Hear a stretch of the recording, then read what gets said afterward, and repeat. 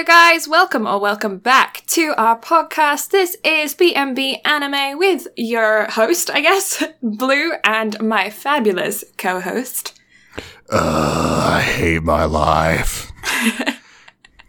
That's Brad. Rebuilding this studio from scratch after unnecessary dick noises has been so terrible.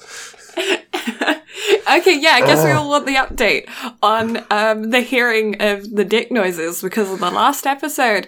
You hadn't heard them, you didn't hear about them in the episode, and I spoke about them, and you were all confused, so I want to know.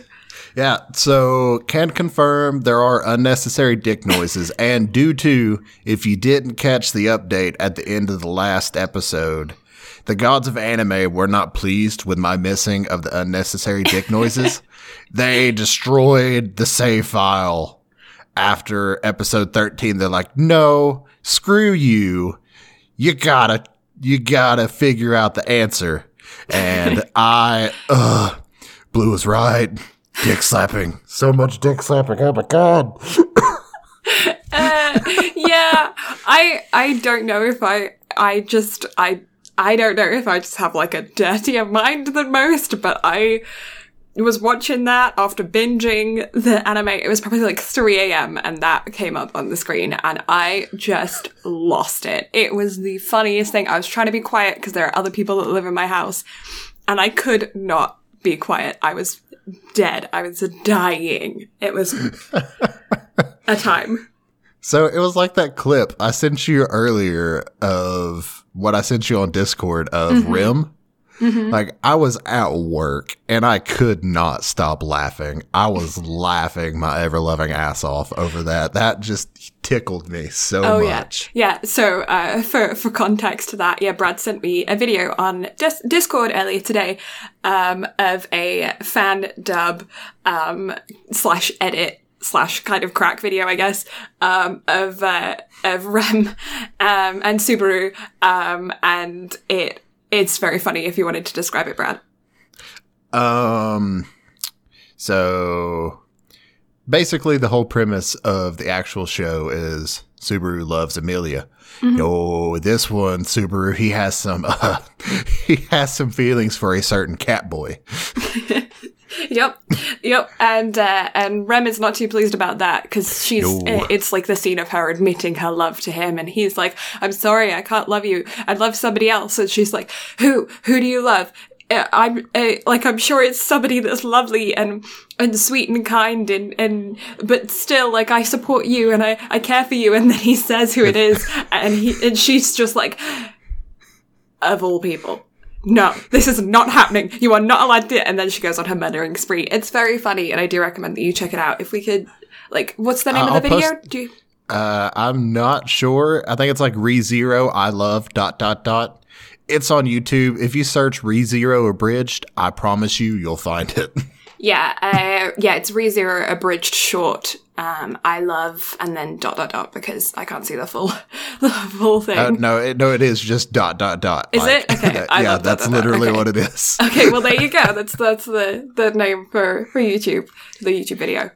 But yeah, so the reason we had to cut it into 2 episodes, not because we decided that it needed to be 2 episodes, because that would have carried on for ages. No, unnecessary dick noises just absolutely caused our recording studio to just be absolutely demolished. So yep. I've been rebuilding the studio all this week. Yeah. You're welcome. Yeah, it was a struggle, but you know, Brad's very good at choosing paint colors, so it went better than expected.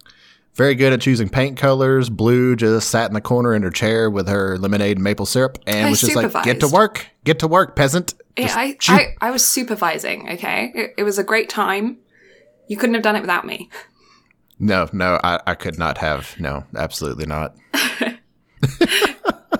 Okay, so I guess we don't have any news this week because it hasn't been that long between this recording and the last recording. But what have you been up to, Brad? Other than building the studio? Yeah. No. Rebuilding this has been all the work that I've been able to get done this week. Yeah. But no, I've had work stuff going on. I had to go back home to Chattanooga to pick up some stuff, and also my bank card got canceled because I tried to buy some cloak stuff at 3 a.m. whenever it dropped, and my bank was like, no, bad, you're not allowed, this is fraudulent. And I shouldn't have gotten a phone call at 3 a.m. whenever I placed this, but no, my security monitoring people were like, hey, so listen, you're trying to buy this stuff at 3 a.m. And I'm like, I purchase from these people at least once a month. My closet of t-shirts is nothing but cloak. I buy from them. Why? Why would you cancel my card and make me have to drive 2.5 hours to get another one? Why? That's fun. That's so much fun. I love it so much. I love banks. They're great.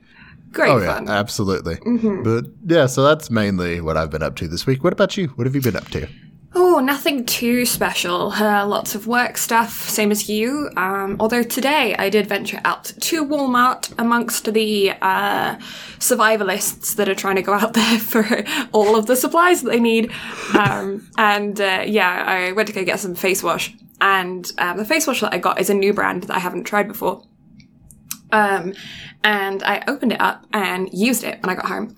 And it smells exactly like Pseudo-Creme, which is a, moisturizing, soothing cream. It's like it's just like a balm thing, that I used to use when I lived in England. So I was probably around 8, and I used to have really severe eczema or eczema, if you're American. Yes, I am familiar. I deal with severe eczema, so yes. Yeah, so that was the brand that I used to use. Had it all down my legs, and I was just hit with this really, really strong nostalgia wave, and it was just like a transportation back into that period of time of my life, and it was really strong. I was like, whoa. So yeah, I had a full-on blip back to my 8-year-old self. It was I can understand that completely. It's weird how smells can just trigger those receptors in the brain to where it's just like, whoa, I've been taken back. Yeah. Sometimes good, sometimes bad. The last time I went to Knoxville with Walker, we were walking around McKay's, which is like our used book, CD, movie, used everything store, basically. And I just got hit of a smell, and I was like, whoa, these are memories I don't want to remember. Go away. Oh. Yeah, no, I have quite strong... Yeah, scent is probably my biggest, memory trigger. Ow, I just hit myself in the headphone and just, hit my ear out. That's fun. Good job. I'm so proud. I know, Good job.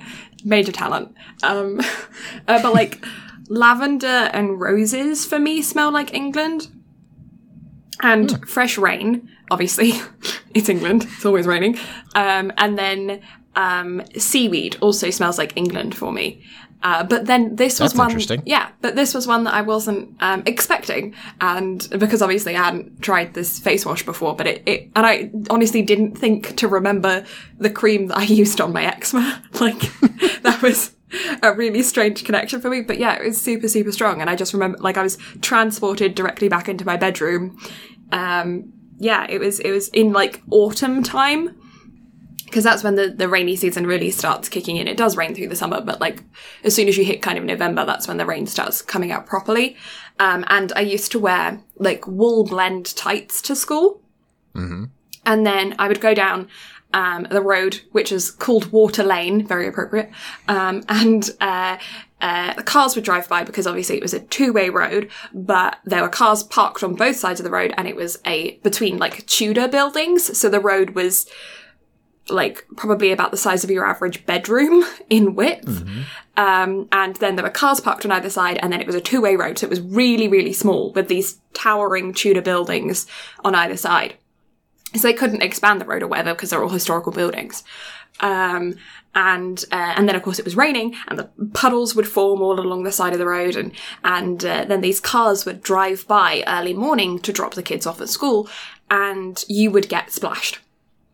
And because I was wearing wool tights, then they would get wet, and then they would get itchy, and then it would just really exacerbate my eczema a lot more. My eczema on my legs has actually gone since moving to Canada because it's so different in climate. But I do get eczema on my hands now, which is actually a different form of eczema due to how dry it is. So that's fun. See, that's one thing that's been similar to my move to where I'm at now. It's a higher elevation, so it's bothered the eczema on my scalp a lot more because I only get it on my scalp and in my beard.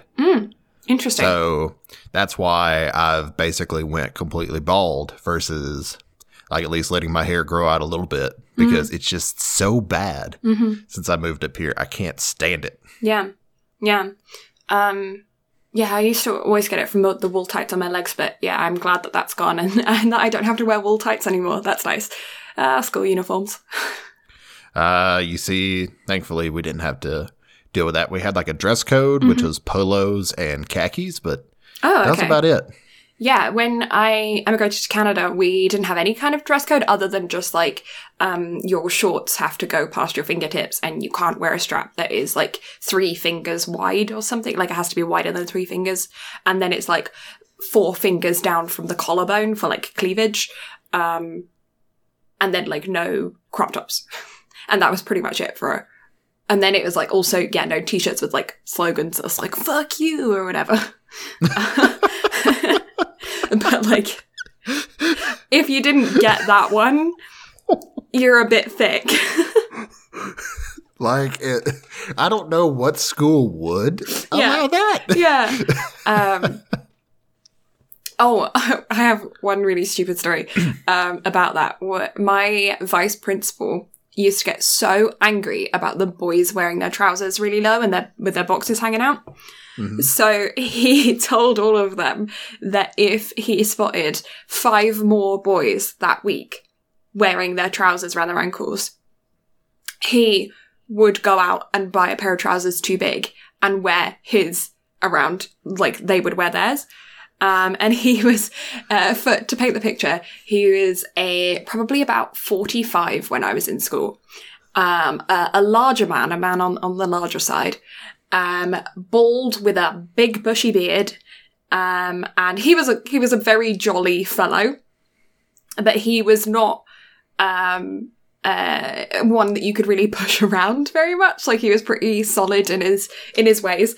But he was so funny and he went out and he bought these, pineapple banana boxers. And he hitched them up so high that they were like, he tucked his shirt into the boxers and then wore these jeans that were like barely hanging on. They needed a raise and not just like pulling them up, if you know what I mean. And he wore them like that for like a week. And afterwards, none of the boys wore their trousers around their ankles anymore. They all pulled them up, got proper belts on, because they didn't want to be dealing with seeing the vice principal like that anymore. It was a funny time. That's amazing. Yeah. That is amazing. I love it. So yeah, I guess we ought to just jump right in, considering we've got no anime news. The only thing I could think of to actually count as news that I can't remember if I mentioned in the last one or not, but the Konosuba film is coming to Crunchyroll on March 25th. Ah. So that'll be something to watch. That. I'm looking forward to that. Yeah, I'm looking forward to that as well. Very much so. I also know that Konosuba is great. I love it so much. I do also know that quite a few conventions across the world have also been cancelled or postponed for like anime themed stuff. So, but that's like there's so many to list there that it's like you can't even. I mean, the big ones, the Tokyo one, the LA one, all of those have been cancelled. But I also think that like most local ones are getting cancelled as well. So. Yeah, the biggest cancellation that's happened between the last one and this one, like overall wise, is E3 has been canceled. So all of our big game releases and potentially the unveiling of the PlayStation 5 will probably be moved digitally. I think Ubisoft released a statement saying they're going to try to find a way to do it digitally this year, so that way everybody can at least see the presentation. It's just not going to be live in front of a convention center this go around. Yeah, I also think that there was supposed to be some kind of trailer or at least like a pre-trailer or something for The Sims 5, because that was only recently announced. couple of months ago, and I think that they were going to at least talk about it or do some kind of presentation or something on the early stages of that. But I don't think that's going to happen either. And I think it's so early that they might just not talk about anything according to that now, and just wait for the next launch, because obviously they're not planning on actually launching it until like 2022 or something. So still early days. No. Knowing EA, you're going to have to pay like $25 just for early access to potentially be able to view that trailer, or you can pay $50 for the season pass. Yeah, so that way you get all access to all the right. trailers. You don't have to go to the conventions, or if you do go to the conventions, you get a 5% discount because it's like paying for Origin access. Oh yeah, except for the fact that if you want to see the exclusive trailers, you're going to have to pay for a microtransaction. Oh yeah, it's like $20 per trailer. So best of luck. Yeah, and then there's a stuff pack that you can also get with it as well, where it's like they can send you home with a nice sticker, and it costs you $50. We both love Sims. Like we're not hating on them too much. Too much. Yeah. No, I love the games that they produce. It's just annoying that you have to pay for everything, you know. But anyways, literally everything. Yeah. Let's dive right into it with episode 14. Is it 14? I can't remember. Think it's 14. No, it's 14. It's 14. So let's dive right into it. Back into episode 14. So, quick review of episode 13, which is where we left off of the previous one. The self-proclaimed knight, just basically where Subaru claimed that he was Amelia's knight, insulted the knights, and then had a huge fight and was beat senseless. Big cringe episode. Big cringe. Be prepared for a lot of cringe. Like, if you feel people's cringe like Blue and I do. Yeah. Oh my gosh. Yeah, I'm going to admit that I skipped through quite a bit of that episode. I might have skipped through a little bit watching through the second time on the English dub, but I think the first time through, whenever I watched it subbed in 2016, I was like, what the fuck is going on? Yeah, no, I may have pretty much watched about 5 minutes of that episode. True investigative journalism. That's why that episode was so quick. I know, right? You watched 5 minutes. I mean, granted, you got the gist. However, got the gist. Like 5 minutes. It's so bad. I can't handle it at all. Ugh. That was a time. Anyways, so him and Amelia ended up having a fight. She went off back to the mansion, and he stayed in the capital, supposedly recovering because he used his shadow. I was going to say shadow clone jutsu then. No, he used his shadow magic and spent up too much mana or whatever. Now, let it be known, side note here, because this will come into play later, Amelia threw her cloak at Subaru during this fight. Yes, yeah, she did that. And he tried to tell her what was going on, but obviously he can't. So yeah. And because of his trauma, he literally freaked out. Yeah, he's really, really, really traumatized at this point. And she's trying to understand, but she is a bit closed off at this point, just because she doesn't get it. I mean, in her perspective, they've known each other for 2 months. In his perspective, they've known each other for 6 months. And in her perspective, she has done nothing to help him. In his perspective, she literally saved his life. So there is that kind of aspect really in play. You really, really get to see that during episode 13. So yeah, skip the proclamation scene at the beginning, then skip the fight, but watch the end scene, because that emotional fight, although it is really upsetting and emotionally is got some really important character development in there. Or skip none of it, because it's very interesting to watch it all play out. It's cringe, but it's a good watch. Yeah, no, I would like to be able to sit down and watch it, but my finger will not let me and just presses the skip button. And I just hit my headphone again. Ow! Ooh. We are professional here. We are 100% professional. Honestly, yeah, so professional. I'm going to go deaf in one ear just from like tapping on my own headphone over and over again. Take care of your ears. How am I supposed to yell into them while we play Dead by Daylight to scare the ever-living shit out of you? That's not how this works. Ugh, he's awful at that. He's awful. Okay, so episode 14 is called The Sickness Called Despair.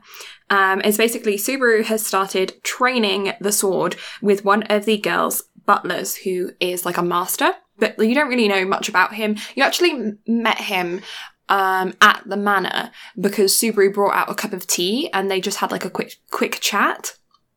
And then one of the other characters, I can't remember who, asked the butler why he liked Subaru, why he was talking to Subaru. It seemed like out of character for him to talk to him. And the butler said, Subaru, those eyes have seen death, or something like that, something along those lines. It was very interesting that he picked up on that, and it makes you want to know more about his character. And at this point, you still don't really know much about him, but you do get to know him later on. Yeah, Subaru is very untrusting at this point. He trusts absolutely no one, except for Rem, and he decides to go back to the manor to find Amelia, which is going against her word again, because obviously the fight from episode 13 started because he went against her word. And yeah, he continues to go against her word in this episode, which is just like you're sitting there and you're yelling at the screen like, Subaru, no. But yeah, he's really, really broken at this point, so you get it. But instead, along the way, they stop at an inn, and when he wakes up in the morning, he discovers that Rem has gone on ahead of him and left him a note basically saying, you need to go back to the capital and recover. Don't worry, I will go find Amelia, make sure that everything's okay, leave it to me. And he goes, nope, I'm gonna go to the manor. So he pays this traveling salesman to take him to the village.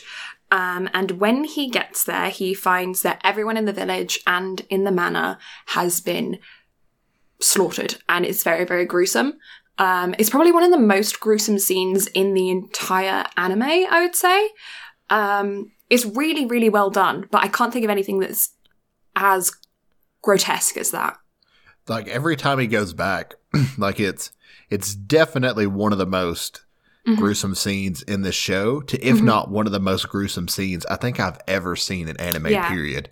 Because the people who attacked, like, piled the villagers together and then set them on fire to where you just see piles of ash and bone. Like, it's very jarring, especially, like, even though you know the show is gory, you see that, and it's like, whoa, holy shit. Yeah, and especially because in previous episodes you had really gotten to know some of the village characters, and just knowing that those are the people that are in those piles, like, even though you don't actually see any faces in the piles, you don't see anything that's like any recognizable detail, but you make that connection in your brain, you see that correlation, because you know the villagers, and it's very intense.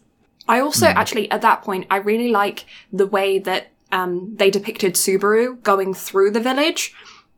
It's almost like he completely blocks it out. He just, like, zombify walks to the manor, because his priority, his entire focus up until this point has just been Amelia.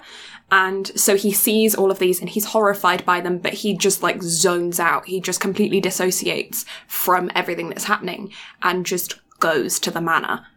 Yeah, because at this point, Subaru is still a little broken. Like, he's not fully broken yet. But he's, like, starting to come unraveled. So, I think he's just disassociated. Like, he is solely driven by Amelia. Yeah. And... yeah, and... it just... sorry, go ahead. Jinx. This is the scene where I think that is, like, the last straw that you get from Subaru to where he fully, like, goes over the edge. And then he stays over the edge for a little while. But yeah, when he gets there, he finds everyone from the village dead, and then he goes to the manor. And when he gets to the manor, he sees Rem's mace on the ground, and then he sees Rem dead, he sees Ram dead, he sees everyone is just, like, strewn about the castle, and then he goes further in and opens the door, and I don't think they actually showed Amelia but it is, you see his face and his reaction, and so you kind of put two and two together and realize that Amelia is among the dead. This was where, because I think you see her little pin that she got from the little girl in the first episode. Then you see her flower ribbon that she keeps in her hair, and he follows a trail of blood down into the basement. Yeah. And the thing and the thing about Amelia and Puck, with Amelia being a spirits art user and Puck being what he is, like, he's an ice spirit.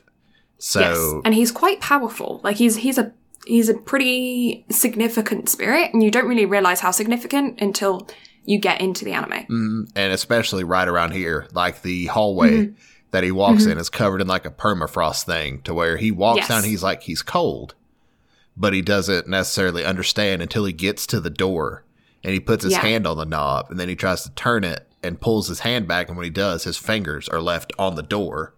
And he tries to take a step back, and then both his legs break off, and then he just freezes to death. It's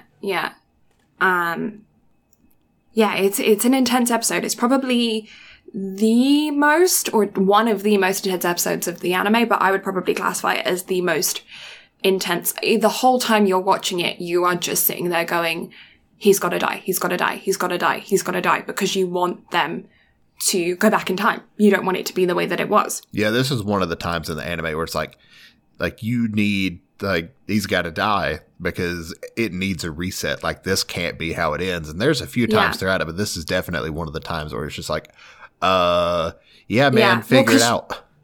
Yeah, because you want him to reset to before everything. You don't want him to just reset to before he goes to the manor. You want him to reset to before the fight happens. You want him to reset an entire, like, 2 or 3 episodes back. Like, you don't just want him to reset, like, a little bit. You want him to go almost back to the last checkpoint, you know? Because you never know where the checkpoints are going to reset at. So whenever he resets on this one, he's at Miss Cruchet's house, who's one of the other members of the royal selection. And so he can't redo that fight with Amelia, so he has to make up with her in some shape, form, or fashion. Yeah. And that's in episode 15. That's when you figure out, almost, there's this moment at the beginning of episode 15, which is called The Outside of Madness. I'm trying to read my own handwriting. There's a moment in episode 15 right at the beginning where he wakes up, and he wakes up at the fruit stand, which is the same fruit stand of the first episode, you know? So it's the very beginning. So there's a moment there where you think, how far did he get reset? And, like, they play it off like that, like he got reset a long ways, for like a good couple minutes, until Rem shows up, and then you realize that he reset after the fight with Amelia. And then Rem had obviously taken him into town, but you didn't see Rem take him into town before this, so that was just kind of like, oh, that just happened during the time that he was training with the butler or something, you know, while he was staying there and trying to take out his aggression. Then she must have taken him into town at some point, but you don't actually watch that. So it is like oh my god, how far did he get reset? Like, does he even know Amelia anymore? Like, how is he just going to be this broken boy who's going to have to re-meet everyone all over again? And that's a feeling. That's a feeling. See, I don't recall that feeling because it's been almost 4 years since I've initially seen it. So I kind of had an idea of where he was going to reset, but hearing that from a new person's perspective, I'm like, damn, like that would be jarring. Yeah, no, it really was. And that's why I actually genuinely really appreciated that scene, because you go through so much in episode 14 and then the beginning of episode 15. If you're taking a break between episodes, like if you're watching it on a weekly basis, you're watching it as it comes out, you're gonna leave off feeling so emotional from episode 14. My stomach just growled, I'm sorry. It's not dinner time yet, okay? I can smell it through the vents, though. Now that means it's second lunchtime. Come on now. It's second lunchtime, right? I'll just drink more coffee. It's fine. But then, so you leave off so intensely emotional from episode 14, and then you start again on episode 15, and it just puts you right back in that emotion. So if you are like taking a break between episodes, taking a break between episode 14 and 15, as soon as you start watching episode 15 again, you're going to be transported right back to those emotions from episode 14 and continue from there. And it's really, really, really good, like, way of doing it, so that you can dive right into the anime and go right into your anime zone, into your anime world, and you don't have to kind of like warm up to it and like shake off the day's energy or whatever, because that moment would just put you right back into it. So yeah, I thought that was really cool. So then, so then we kind of get, I don't have like any notes here. This is great. You can tell I'm tired at this point because I literally put Subaru wakes up at fruit stand after the fight and is broken. Everyone dies again and we were introduced to Sloth. Powerful end screen. I'm like, great. I do actually, that powerful end screen did actually transport me back. But, this is, Subaru goes back to the mansion. This time he rushes to get there. He wants to get there really, really fast because he wants to be there before whatever happens. So he rushes to get there, and you get there before the white whale. This time I think the white whale... Oh, I just flicked my finger. The white whale... I'm attacking myself this podcast episode. Jeez. Hasn't been introduced yet. But yeah, he rushes back to the village, to the manor, to get there before everybody. And yeah, this is where you first get introduced to Sloth. I believe he was in the village. Subaru walks through, by the powerful end screen, Subaru walks through the gates of the manor, and he gets... Like, he sees everyone is, like, slaughtered all around him, and he stands there and he falls to his knees and he gets beheaded. And then it's just, the screen is frozen on him getting beheaded, but then snow starts to fall, and it's just him, there with his head cut off.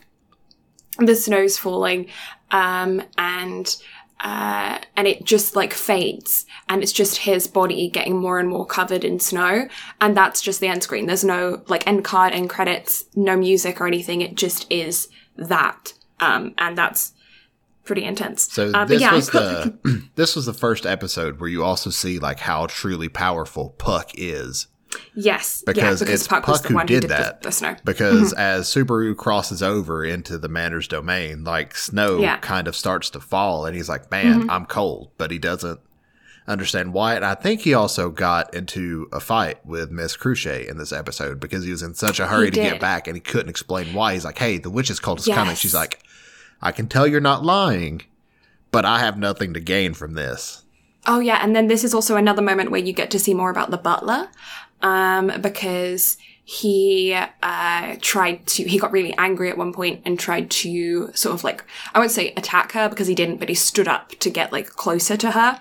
And then the butler kind of stepped in, and that's when you realize that he is, probably, like, you already knew that he was more than he was letting on, but this was a moment where you visually got to see it, and it wasn't just implied, that he is somebody pretty special.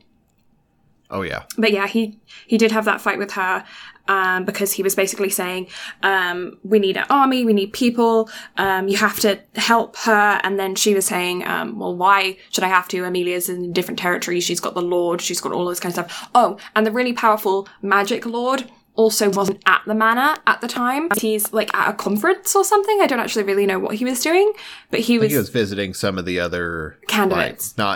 Like, not the other candidates, but I think it was, like, some, like, investors or something in the domain. Yeah. Yeah, that makes sense.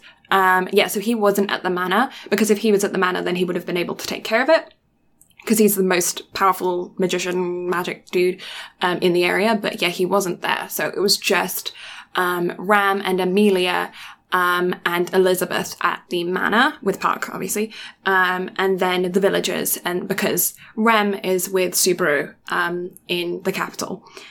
But yeah, that's a good point. I can't believe I just didn't write notes for that episode.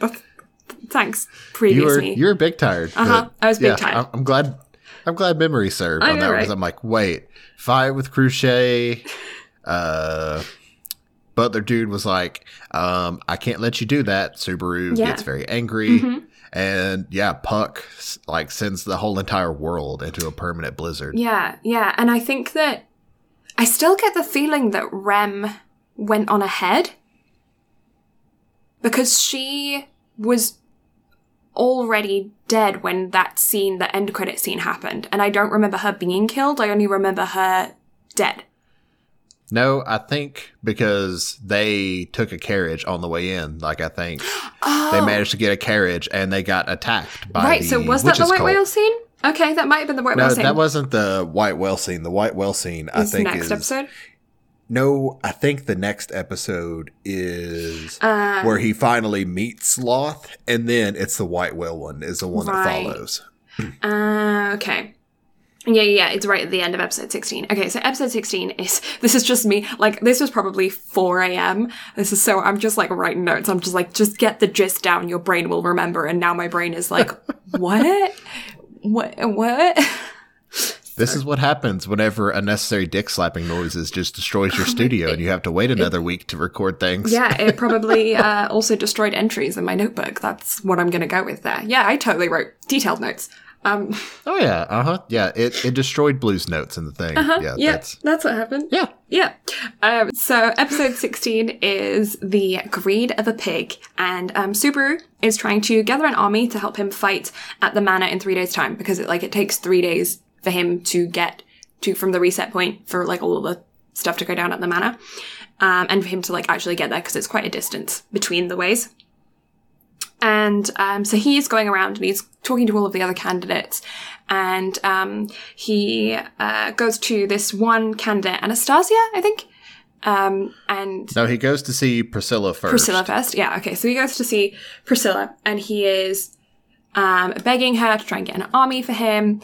And she kind of manipulates him. He's like trying to get information out of her, and yet she basically gets information out of him about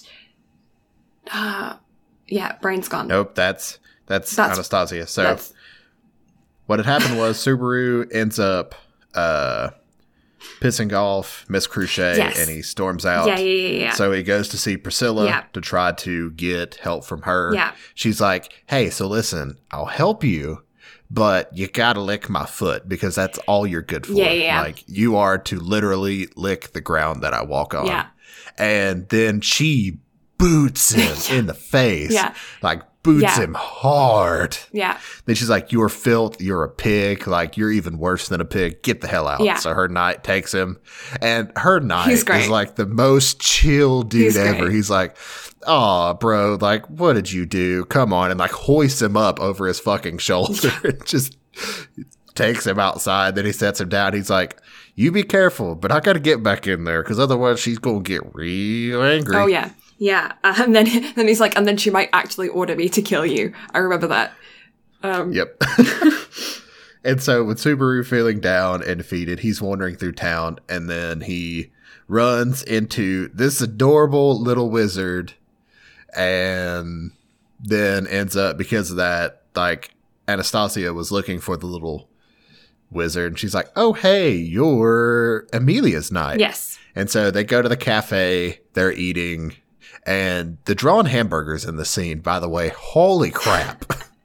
They look adorable, but delicious. Oh, yeah. Yeah. Anyway, off topic. Yeah. So they sit down, they try to have a meeting, and Subaru is trying to persuade her to help him.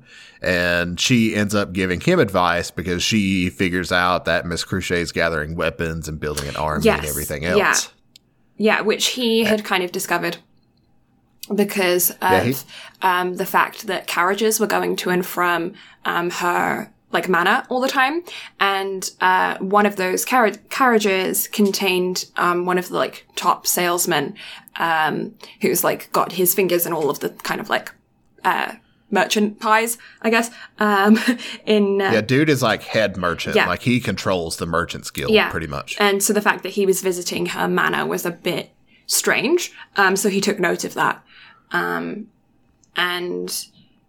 so she ended up getting that information out of him, and then he realized that the entire time he had actually been completely manipulated, and the entire cafe is actually filled up with her people. That was a cool scene. Oh yeah, because like literally everyone in that cafe, minus Subaru, gets up and files out. Yeah. And he's just like, Yeah, he was completely set up from the beginning. But she does give him like the ability to go get a carriage. Yes. So that way he can at least make it back. Yes. Yeah. So then Rem comes into the cafe, and the carriage, and the two of them are just gonna like have to figure it out when they get there. But he's like, but the point is we're just gonna have to get there and maybe try and get like the villagers out and get everyone from the manor out. I don't know. We've just got to go. So they get into the carriage and they go down the street, and as they're going towards the manor, they run into this like a camp of merchants who have been told that the road ahead is dangerous, so they are camping out there for the night. And they invite Subaru and Rem to join them, but he says, no, like, do you want to come with us? We're all going to go. We can use your like carriages and stuff to transport the village people away. So come with us, and we will go. And they're all like, no, why would we? And then he's like, because, and then throws like a big bag of cash down. I can pay for it.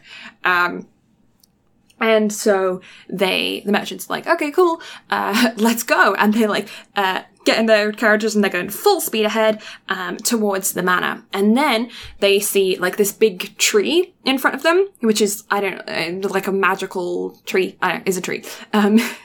And then everything starts to get really foggy. And they're just like riding along. They're going really fast, but they're riding along. It's no big deal. And Subaru and Rem are in one cart, and then there's the salesman that we met previously in one of the other episodes to the left of them, and a new salesman to the right of them. And as they're going, all of a sudden the salesman on the right of them just like vanishes. And they're just like, oh, that's odd. Like, where did he go? And they turn to ask the other salesman, who was on the other side of him, if he saw. And that salesman is just like, what do you mean there was never anybody beside you? Like, who? He's like, yeah, we're the only carriage that's riding up this far. What are you talking about? And he's really confused. And so they're just like, okay, that's odd. And then you see this giant being kind of come down and swoop next to them and appear out of the fog. And then you just get this giant eyeball looking at them. And then you realize that it is the white whale. So the white whale is just kind of like a magical being, a magical creature that has been plaguing this world for centuries. And nobody's been able to kill it. Nobody's been able to defeat it. And it just like kills people, just attacks them and kills them. And that's why the salesmen weren't going to go forward, well, because they had heard the stories of the white whale and they were going to wait until morning before they went. But, Subaru persuaded them to go. And then they're trying to fight the white whale. Rem is trying to fight the whale and, ends up basically sacrificing herself to, try and allow them to, go forward. And I think this is kind of when you find out that, Subaru attracts that kind of thing, or did you know about that previously? You knew because the mob beasts of the forest were attracted to him. But this is where you figure out that the whale is a maw beast, because Subaru is like, why does it keep following us? Like, why is it just us and leaving everyone else alone? And then he realized it. And it was at that point where Rem was like, look, I got this. Pressure point Subaru to knock him out. And then she yeets herself out of the carriage to try to go fight. And then when he kind of comes to, he is in the back of the salesman's carriage, he was in a separate carriage, but now he's in the back of the salesman's carriage. And he kind of comes to, and he goes to her and he's like, he goes to the salesman. He's like, we have to turn around. We have to go back and get her. We have to go and get her. And the salesman is just like, who? Who are you talking about?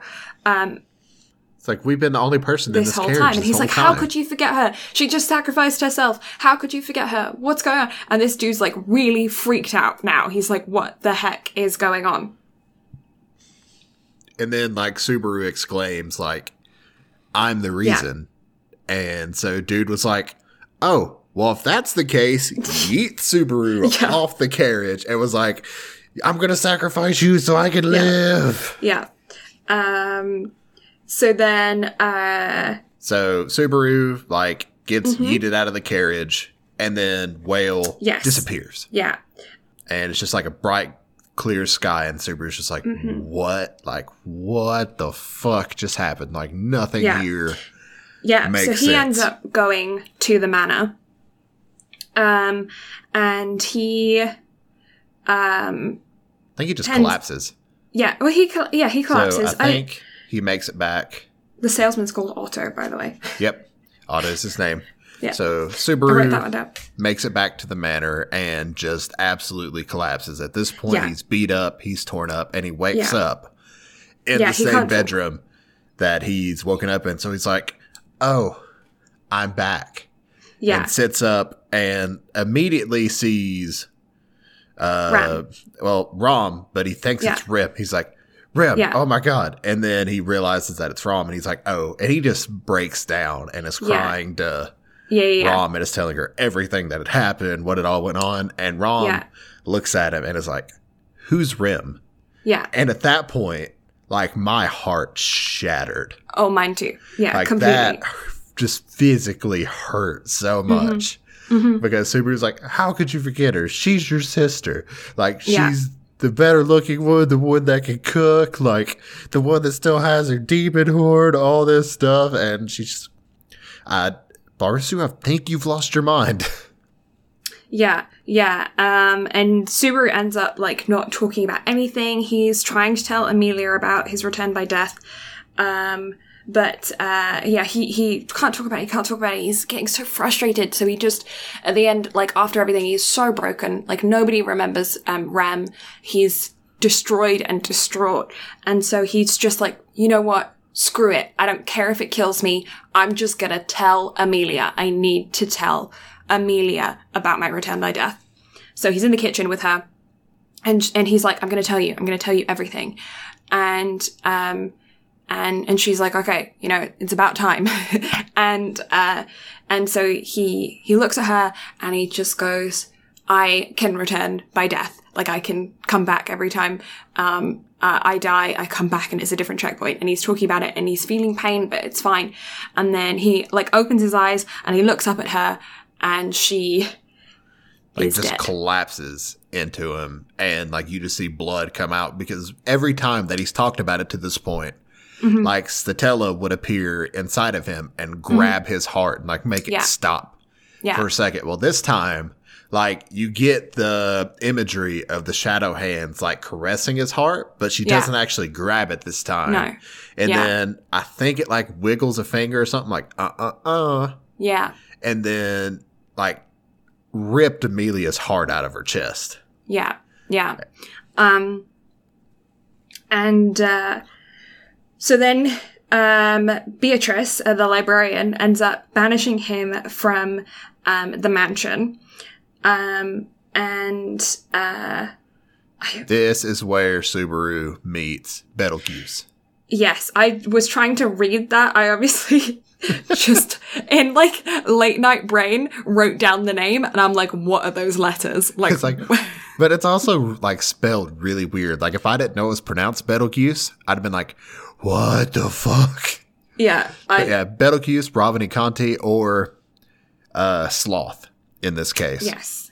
Yes. Because all of apparently the witch is surrounded by henchmen of the sins. The seven deadly sins. And Sloth looks at Subaru and he's like, could you perhaps be Pride? Like, you've brought me the silver-haired half-devil, but like, you've done the ordeal for us. We don't know what the ordeal is at this point, but he's just like, oh, you've brought her to me and she's dead. So she wasn't meant to be it.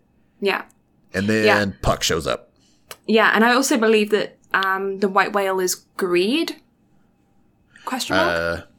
Maybe. Like, I know that the white whale is I think the white whale is gluttony. Gluttony. Okay. And so this is where Puck shows up, and Puck like absolutely decimates all the rest of the fingers, which are what Betelgeuse calls all of them. But you also see that Subaru is able, this is the first time you're able to see that Subaru is able to see Betelgeuse's unseen hand. Mm-hmm. And then, you don't know who it is, but you just, this person shows up and stops him. And it's at the beginning of episode 18 that you get to see that it is Puck. So episode 18 is called From Zero, and we blended in episode 16 and 17. Episode 16 ends with the run into the white whale. Episode 17 starts with the fight with the white whale, where Rem sacrifices herself. So, and that episode 17 is called Disgrace in the Extreme. So episode 18, it's Puck. And so Puck wrecks absolutely everyone, and then like transforms, or Betelgeuse like uses the unseen hand and like just clamps down on Puck, and Betelgeuse is like, "Oh, you're the one who's truly slothful. You weren't prepared for this." And then Puck breaks it, transforms into a like absolutely massive beast that you saw in the shadowy background whenever Subaru froze to death and was beheaded in the snowy exit to that episode. And like just slams his paw down on Betelgeuse and crushes him. And so like Puck is like, "This is your fault. You've done all this, Subaru, and now I'm going to destroy the world because you killed my daughter." And it was at that point, it's like, oh, so Puck is the spirit of one of Amelia's parents. And Puck and Subaru do kind of have a heart-to-heart here, because Subaru, like Puck basically says to Subaru, you were good, you loved her, I know you did, but she is dead because of you. So it is like, there isn't a level of understanding. He's not angry necessarily at Subaru, he's just angry at the situation, and Amelia is dead, obviously. And so did you catch the hint at the end of this of where Subaru could be taken over by Betelgeuse at the end of this episode? I didn't. Because Subaru has like a internal monologue, like as he is being frozen to death, like you just see the ice slowly like just come over him, and he's like, "I was truly slothful." And then like you just see his mouth like twitch up into a smile.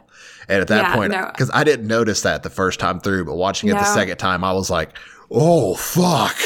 Like, how did I not notice that the first time going through? I didn't.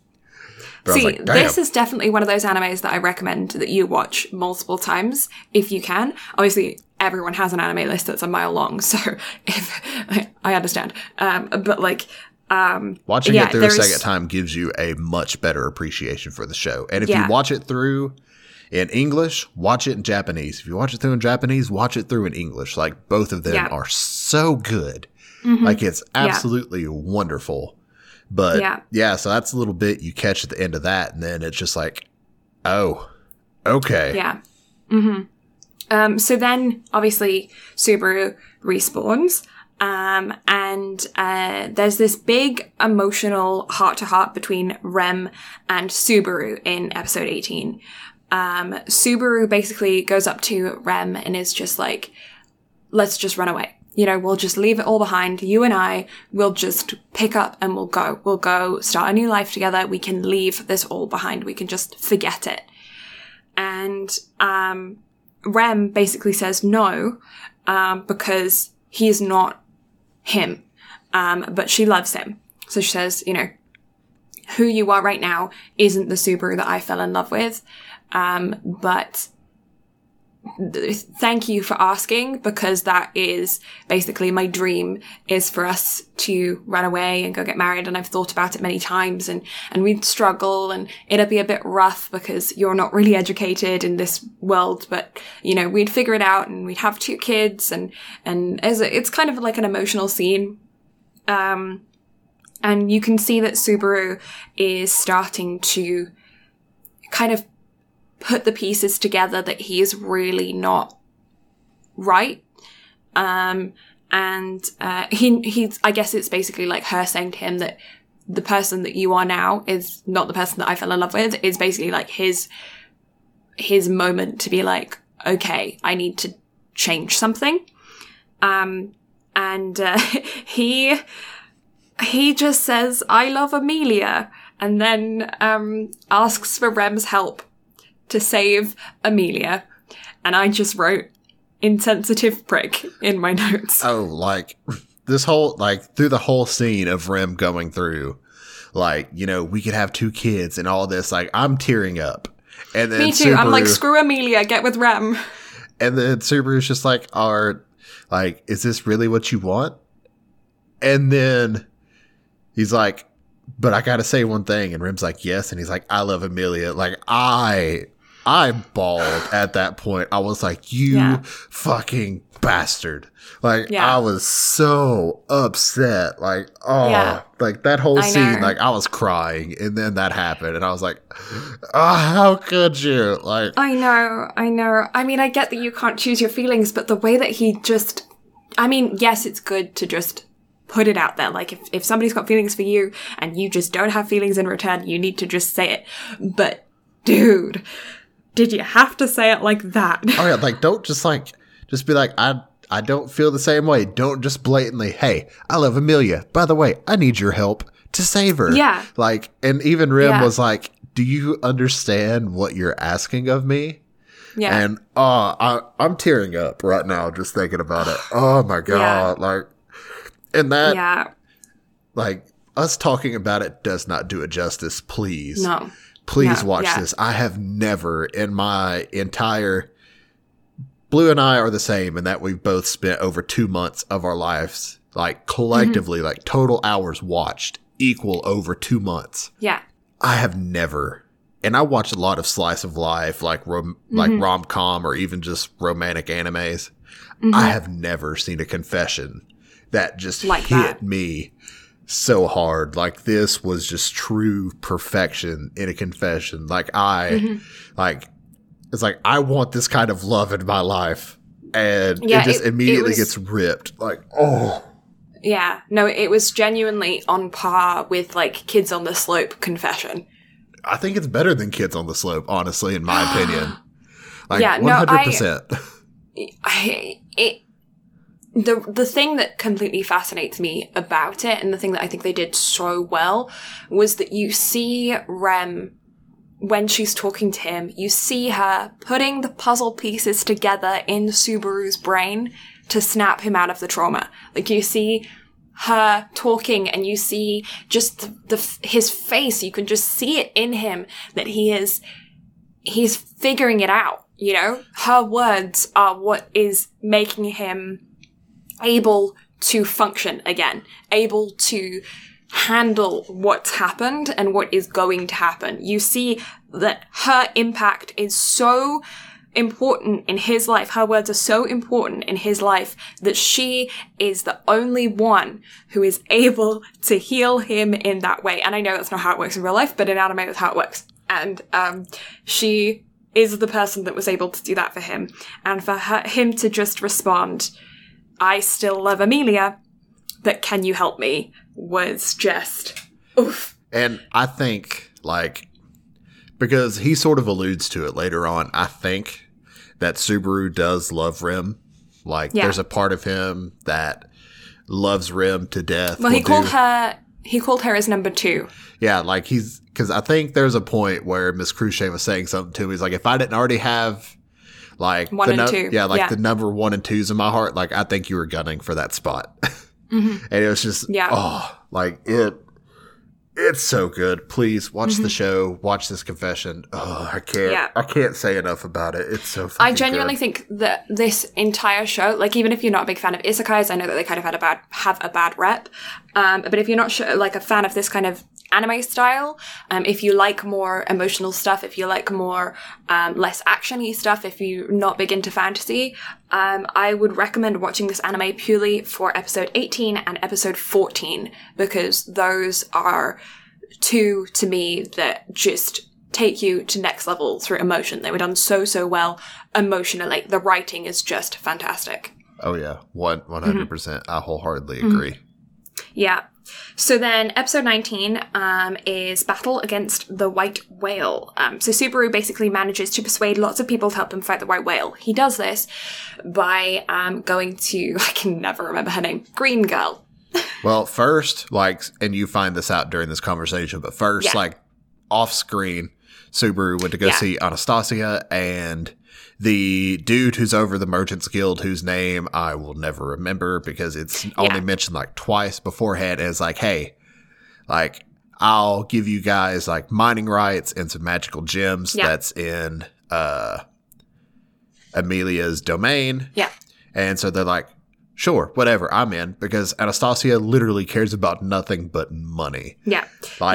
I could see a future plot point her being greed. Yeah, I agree. That would make a lot of sense. Yeah. Yeah. So basically, Subaru goes to Green Girl. I can't remember her name. Miss Cruchet. Subaru goes to Miss Cruchet with Rem, and basically he sits down and he starts a negotiation, basically saying, I need to borrow your army for the next couple of days, and we're going to go fight the White Whale. This is when you see her butler kind of prick up, wait, what? What are you going to go do? What are you doing? And you're oh, so he's got some kind of connection to the White Whale. And then you see them talking about negotiations. You see that it's going okay, but she's asking a lot of questions what she's going to gain from this. And he's oh, well, you can have some mining rights. And she's well, what am I going to do with mining rights? And then that's when the store merchant leader and what's her name? Anastasia. I'm so bad with names. Anastasia and the Merchant Guild guy come into the room. They sit down and they join in the debate on Subaru's side because, like Brad said, off screen, they had previous conversations and negotiations.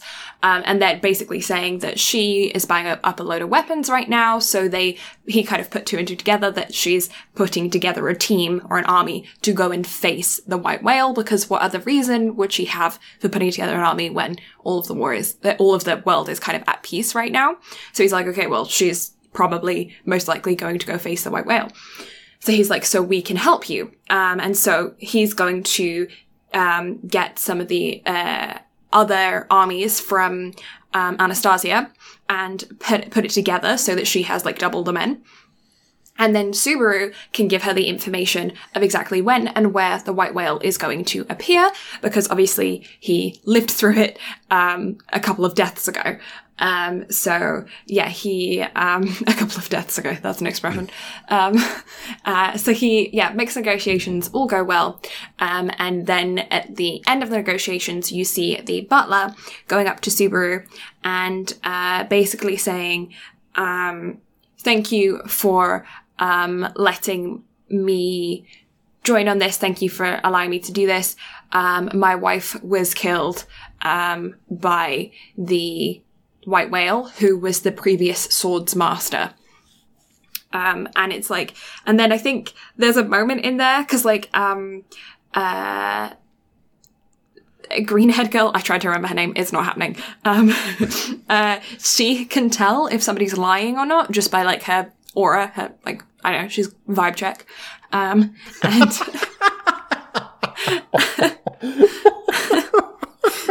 Vibe check.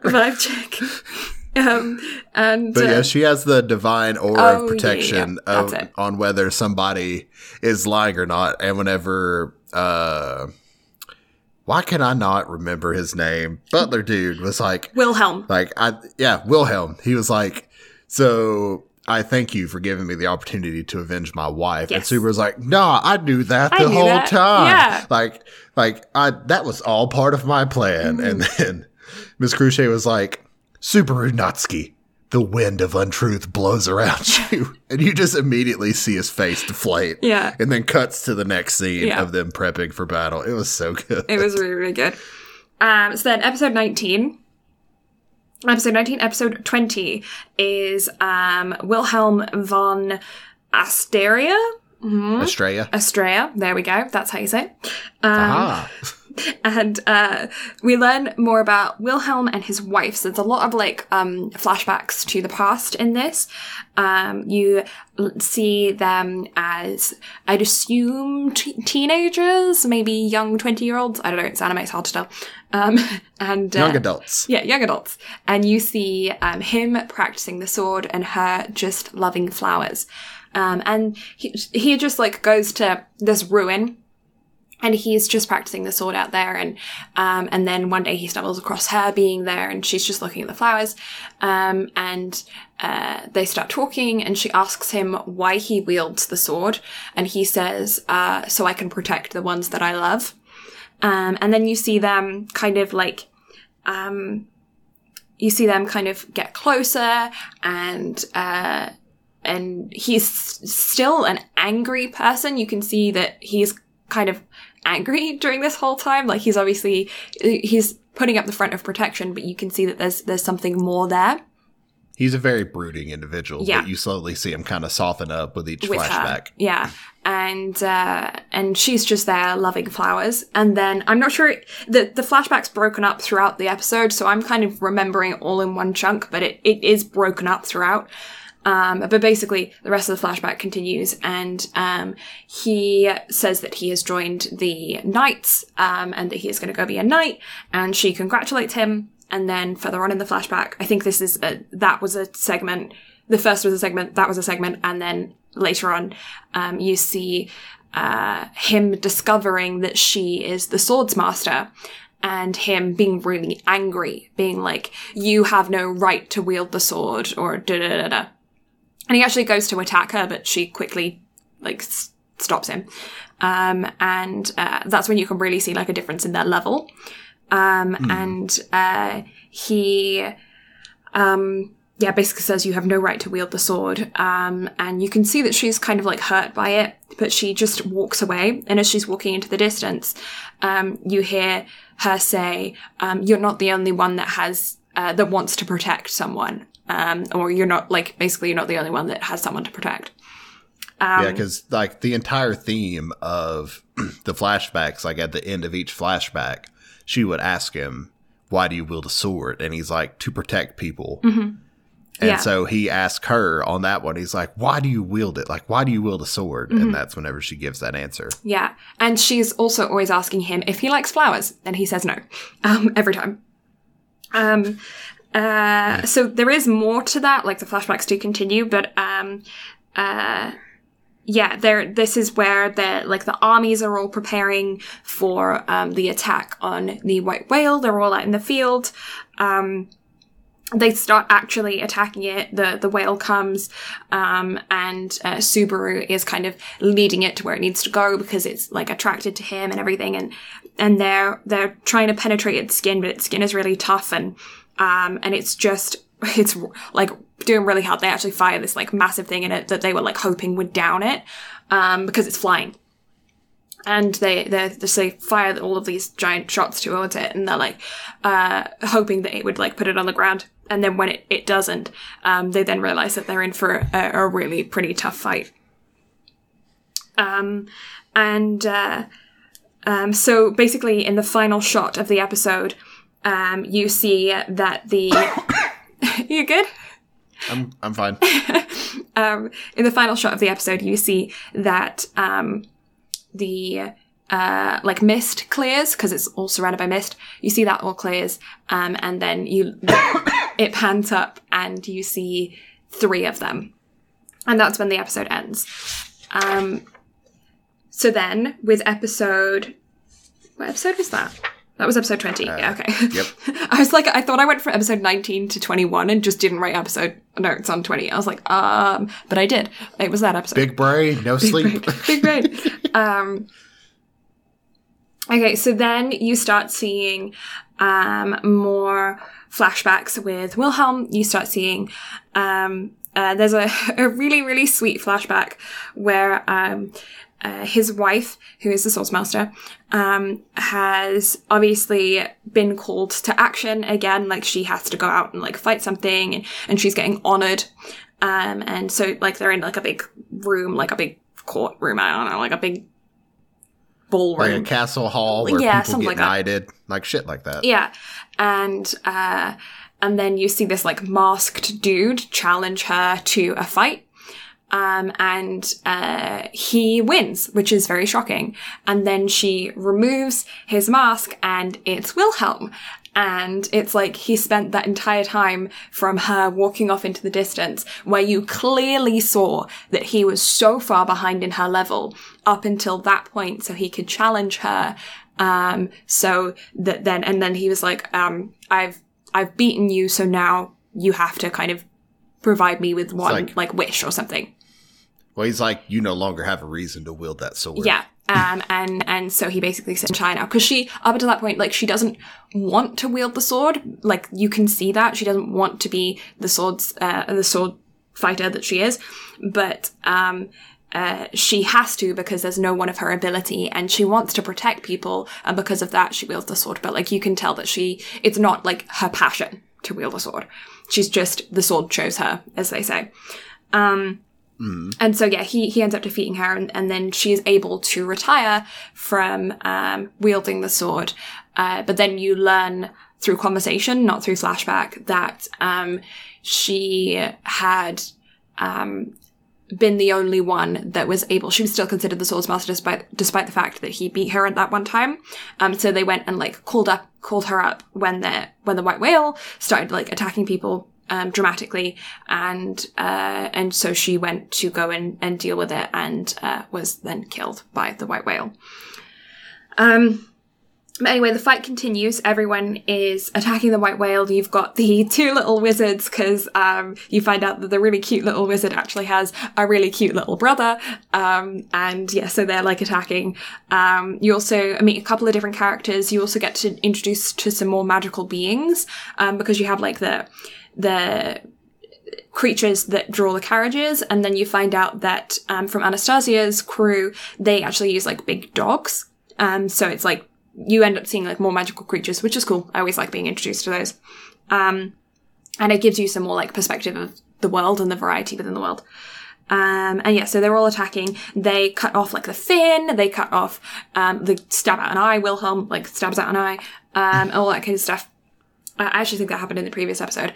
And then they end up discovering that the two other whales aren't actually they're not actually like separate whales. They are projections created by the White Whale so that it can protect itself. But like by projections, I mean like it is still like an actual thing that can kill. Like you can like hold on to it. It's just not a living being. It's just like a shadow clone jutsu. And also Wilhelm gets nommed. Yes, he does get nommed. And so then they end up figuring out that Subaru ends up figuring out that the top whale, the whale that is like flying the highest of the three, is the one that is the actual like the body, the soul that is creating the other two. And so they need to go and attack that one. But I don't actually really remember how they did it. So Subaru goes up to Miss Crusade. He's like, hey, I figured it out. The one at the top is the real one. Yeah. And the other two are fake. Yes. So he's like, I have an idea. She's like, you're big stupid for wanting to do this. Yeah. But you know what? You go right on ahead. Yeah. You're a bigger man than I thought. Yeah. And so Rem makes a giant ice crystal. Right, and Subaru gets on it, and she flings it up into the air. Yeah. And everybody thought Rem was just going to take it out because I guess nobody noticed Subaru get on the gigantic icicle. Yeah. And so they're like, oh, it missed. Yeah. Like, what the heck? And then you just see Subaru standing up on the horn, and he's taunting it. He's like, hey... Everybody finds me really annoying, and you have to deal with me right here. Yeah. And then yeets himself off. Yeah. Yeah. And then uses the shout for return by death thingy. So he gets like shrouded in the scent to where the whale is like, ooh, nom time, and just goes after him. Yeah. Yeah. So it is the scent of the witch's magic that is what attracts all of those magical beings. Because I think they're actually her creation. Yeah, the whale is her creation. Yeah. The maw beast that spawned in the forest outside of the Roswell Manor, I think those are just natural. Like, that's a breeding ground for them. But the whale is her creation. So that's why I kind of think that the whale is gluttony, I think. Yes. Like, I think Betelgeuse even refers to it is gluttony. I actually had in my notes that it was gluttony. Cool. Yeah, and there is actually a moment during this fight that I actually really enjoyed. It's where Subaru is just, like, running off, being a nutcase. He has, like, literally no special abilities other than his shadow magic that he can't really use because it, like, drains all of his ability and, like, it's not very good. Like, almost Mega Man, like, style. Like, it destroys him to use it. Yeah, like, he could use it once and then he can't do shit. Yeah. So he's like running around crazy, and all of the other like soldiers and everything, they've given up. They've kind of resigned themselves to death by the white whale. They're just like, that's it. We're all gonna die. And then green-haired girl, I can't remember her name. I got the other ones down, but nope, it's not sticking. It's not there. Oh god, brain. Miss Cruciate. Miss Cruciate. I'm never gonna get that. She has this big speech moment of just being like, look at that idiot.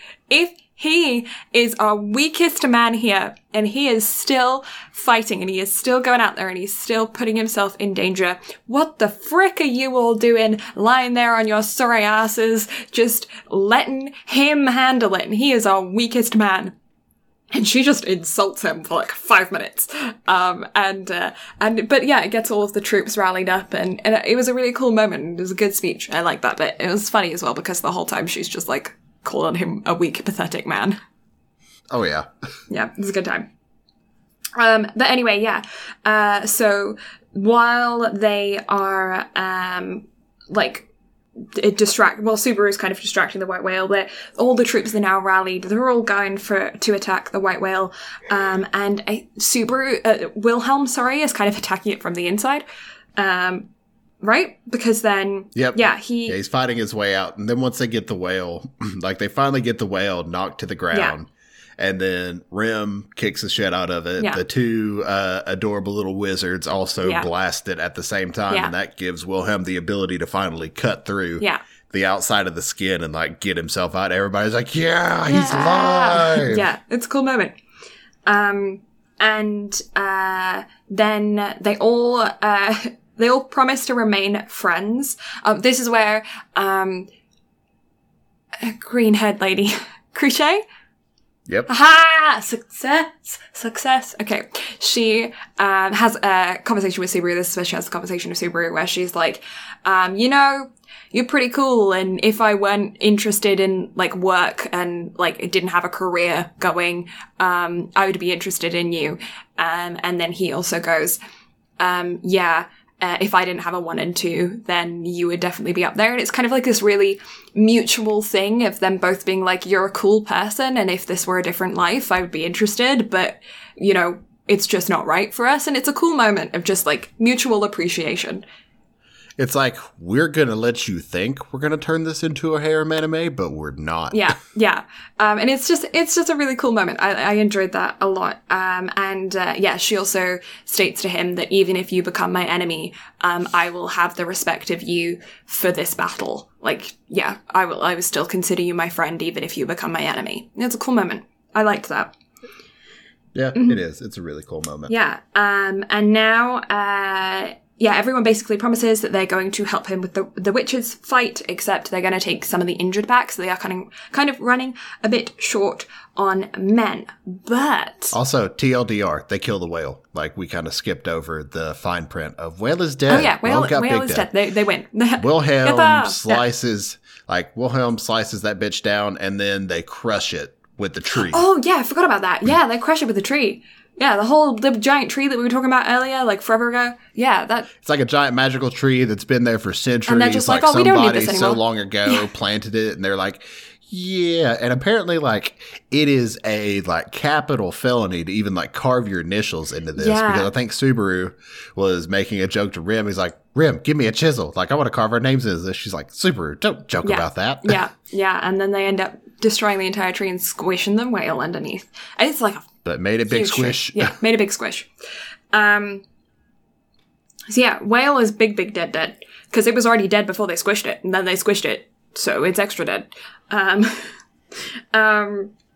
Yeah, so then they end up getting reinforcements, and their reinforcements just so happen to be the dude that beat Subaru to a freaking pulp in their fight. And it's Julius. It's Julius. We love him. Yay. Oh, yeah. Absolutely love him. And yeah, so at this point, you're just sitting there and you're just like, I wish that you had just been transported, like, a couple of hours back more in time. But yeah, no, like, he actually did live through that fight, and I can't believe that's still part of his history. But, like, you're just like, forget that. Just go back to a respawn point before that. Like, we don't need that in your history. But it remained. It remained.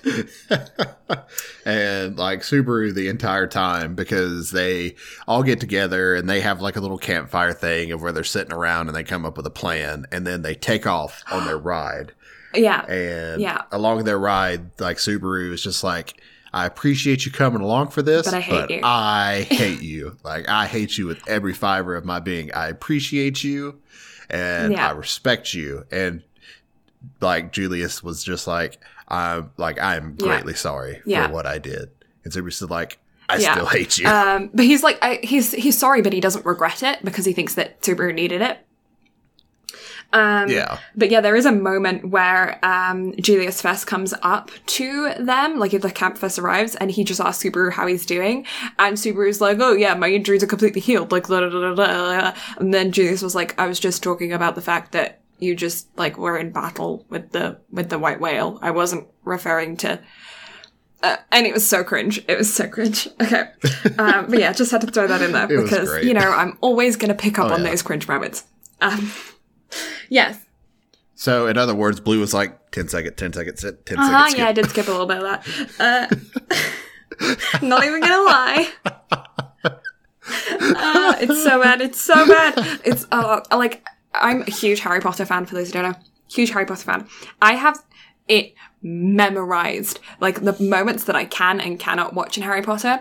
Frickin' Goblet of Fire is the most embarrassing thing I have ever seen. There, like, the bit where Harry asks Cho out the top of the tower. Nope. The bit where Harry smiles at Cho and spills the water out of his mouth. Nope. There are so many parts, and I'm just like, I know exactly where I'm skipping to. Sometimes when I'm binge watching the entire series, I will skip that movie just because how bad it is.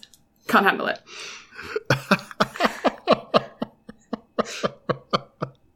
I'm gonna just yeet this one doesn't exist out of existence, like out of my brain. Just yeet. And here's the thing: Goblet of Fire is one of my favorite films out of the bunch.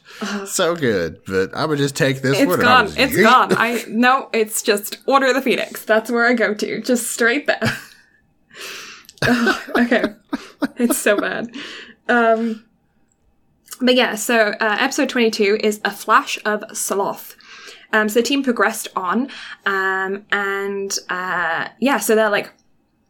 they're going through, they know this fight's gonna happen, and then they end up just, like, killing Sloth, and it's super easy, and they're just like, okay.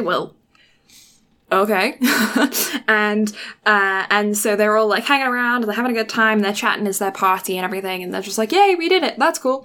And they were about to check in with all of their other teams that were supposed to be going around and helping with the witches thing, and because they kind of, like, interrupted him in the forest, because that's where Sloth and all of his fingers and the goons and stuff are hanging out, is there, and they're in this clearing, and because they've intercepted them before they could get to the village and the manor, because they're there a couple days early. They kill Sloth, and it's super easy.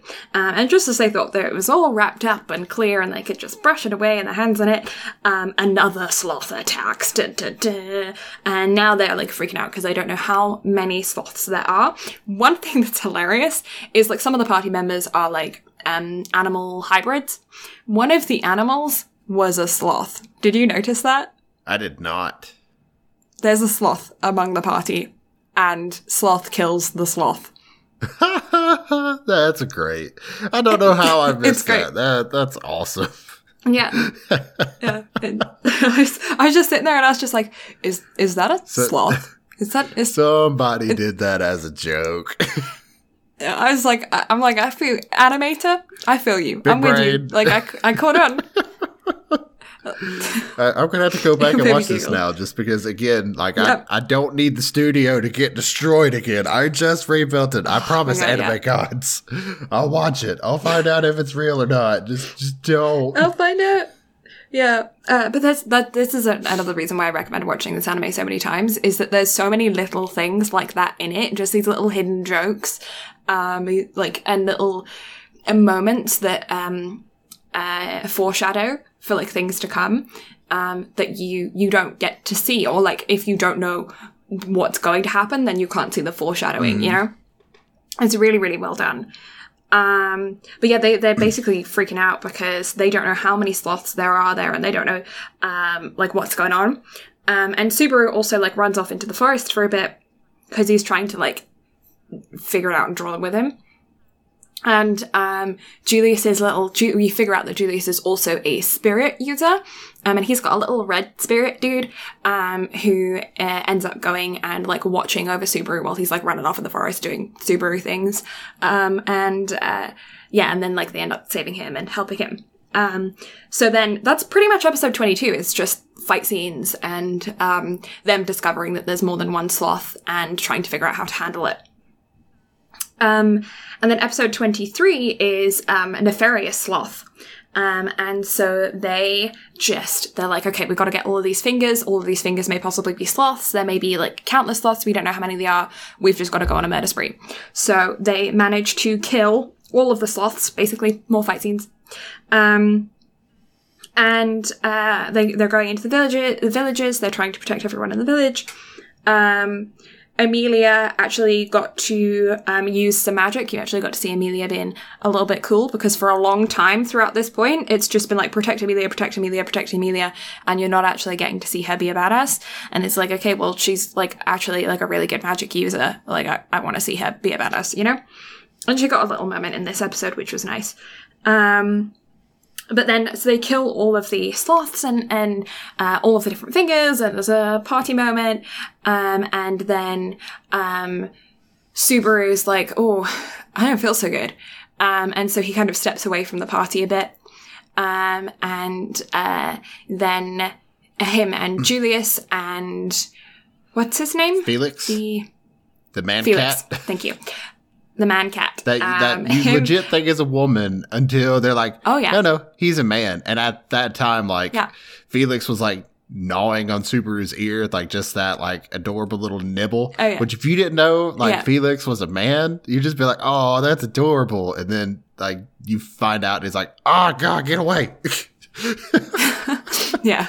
It's pretty funny when you figure out that, Felix is because a man. Felix is, like, dressed also, like a girl, like, wears a dress the entire time, and is even voice acted, like, has a female voice actress where it's just like, oh. Yeah. That's great. Honestly, so like, good. If they hadn't mentioned it, you would go through the whole thing thinking that he's a woman.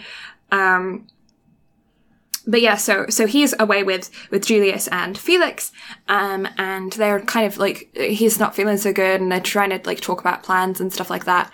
And then all of a sudden, Subaru, his head tilts to the side and his smirk goes all funny, and he starts talking like sloth. Dun dun dun. And so, Julius is like, what's going on? Subaru, fight it. You need to, like, figure it out. And they're kind of panicking. They don't know what to do. And then you hear Subaru's voice come through, just being like, just kill me. Like, you have to end it. And then Julius is like, no, we're not gonna kill you. What are you talking about? We're not gonna kill you. And then, Felix ends up killing him. I think. Felix, like, right? Uses, like, his power to, like, stun him. So that way, Betelgeuse can't get away. And so, like, because Subaru, since Julius wasn't going to do it, he's like, Felix, please, you have to. And at that point, like, Julius and Felix are both just tearing up. Like, they're like, no, like, we do not want to do this. And at this point, I'm not going to lie, I'm crying again.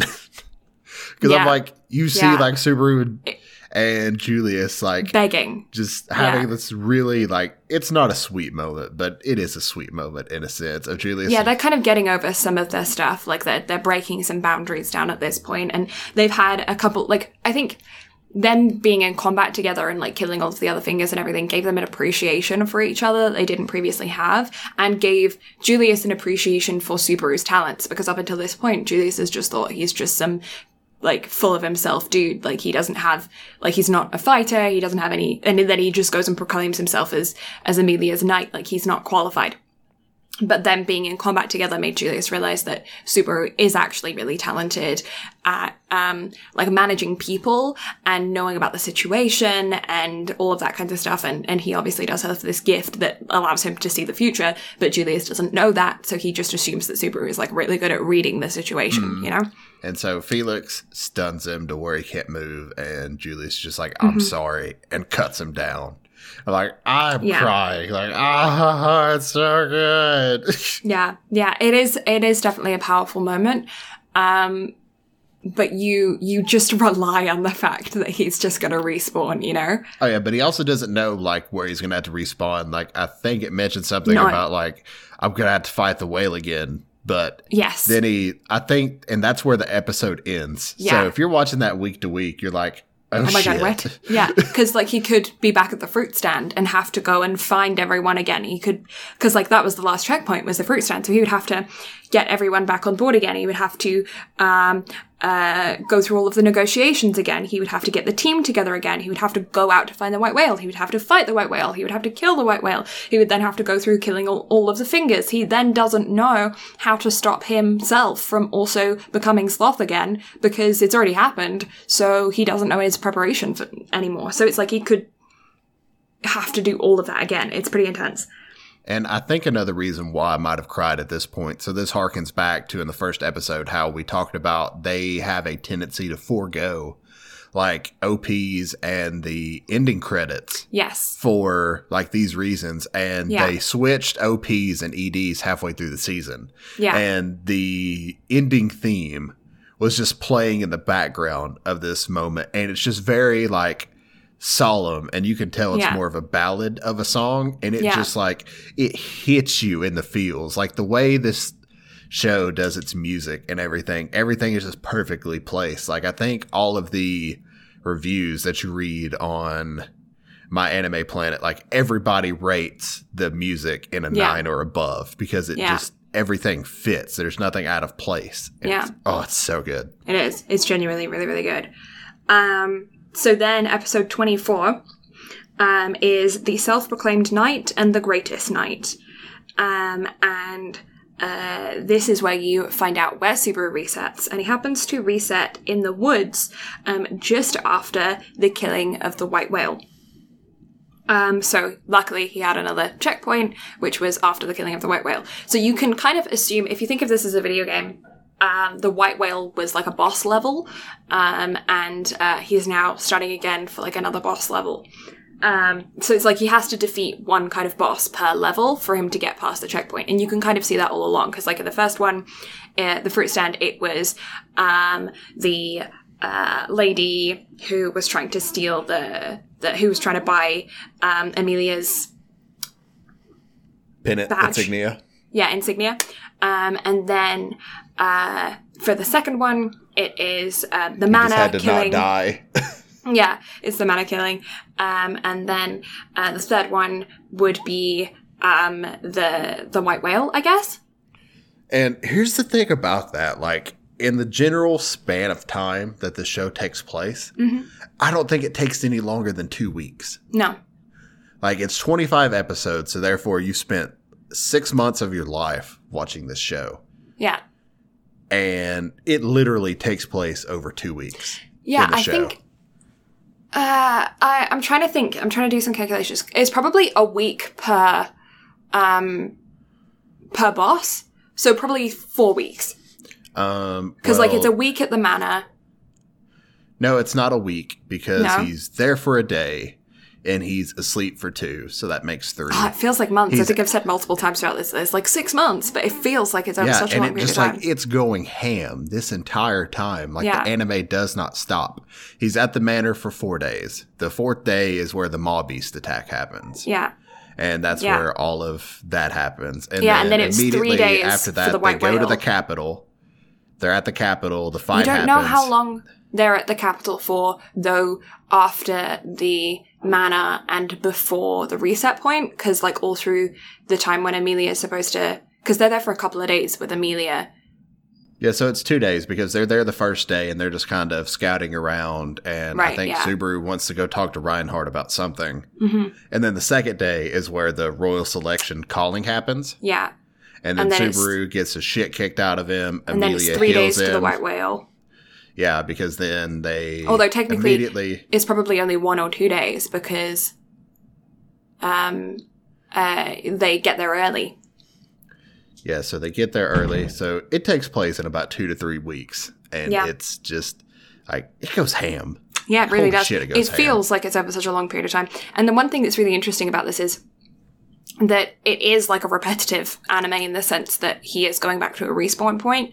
But nothing is the same.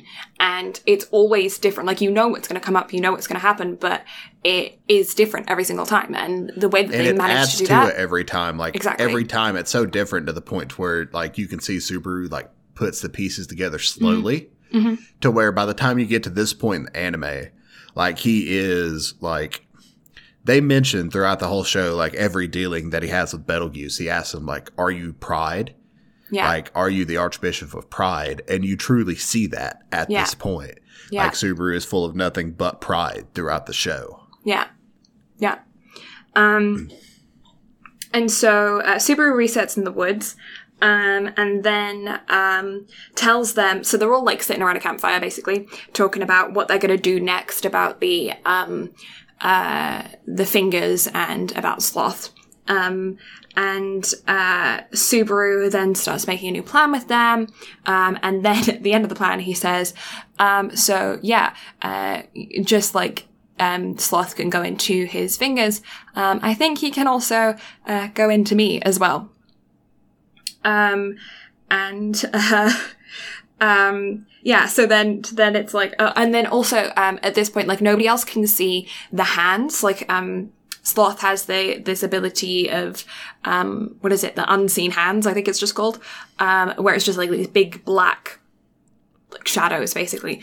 That and they can, like, reach, like, an immeasurable distance. Mm-hmm. Yeah. And, like, they are incredibly powerful. Like, they rip through trees. Like, they, like, tear people to shreds. Like, they, like, you do not fuck with these hands. Yeah. Yeah. I would kind of consider them to be made of pure energy rather than, like, anything substantial, because they do, like, come and go and disappear and fade out and stuff like that. So yeah, kind of like hands made of energy. Mana, I guess. Same thing. Subaru can see them, and I think it's pretty clear that the reason why Subaru can see them is because he's connected to the witch, and Sloth is, with his gospel, his, like, Bible, I guess, is trying to be the best disciple of the witch, and is in love with her, and thinks that if he does all of these things for her, then they will be able to be together. And so he's basically like, but he is not the person that you see. He is possessing, I guess, the person that you see. So the person that you see is just like a body, and he's inside the body. And then this is kind of where you figure out that the multiple sloths aren't really multiple sloths. It's one sloth that is then repossessing bodies. Or I guess you kind of figured that out when it went into Subaru at the end of the last one, but it's kind of stated now. So then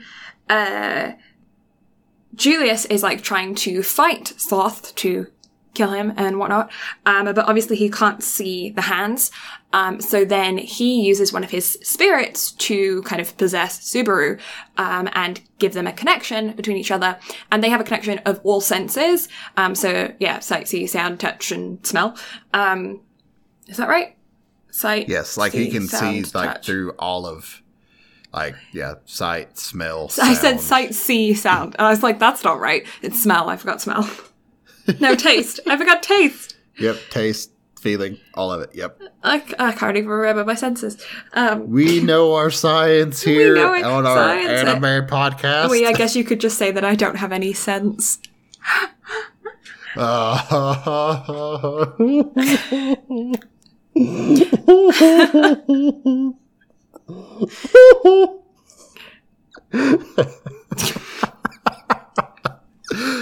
So, yeah. Yeah. So then, Julius is fighting Sloth through Subaru's eyes. And then episode 25 is called That's All This Story Is About. And the fight with Sloth using Subaru's eyes continues. So they are basically they're not really sharing a body because they're both in their own separate bodies, but they're sharing all of their feelings. And yeah, they're fighting Sloth using the big old handsies, and you really get to see like Julius go all out and see how talented of a knight he is, and that's pretty cool to see. So then they end up killing Sloth, or at least they think they do. But when Subaru goes to catch up with Amelia, because, so they try and kill Sloth, all of this, like, rocks and stuff fall down on him, and they're like, high five, we did it, bro, get out of my body, and it's kind of funny.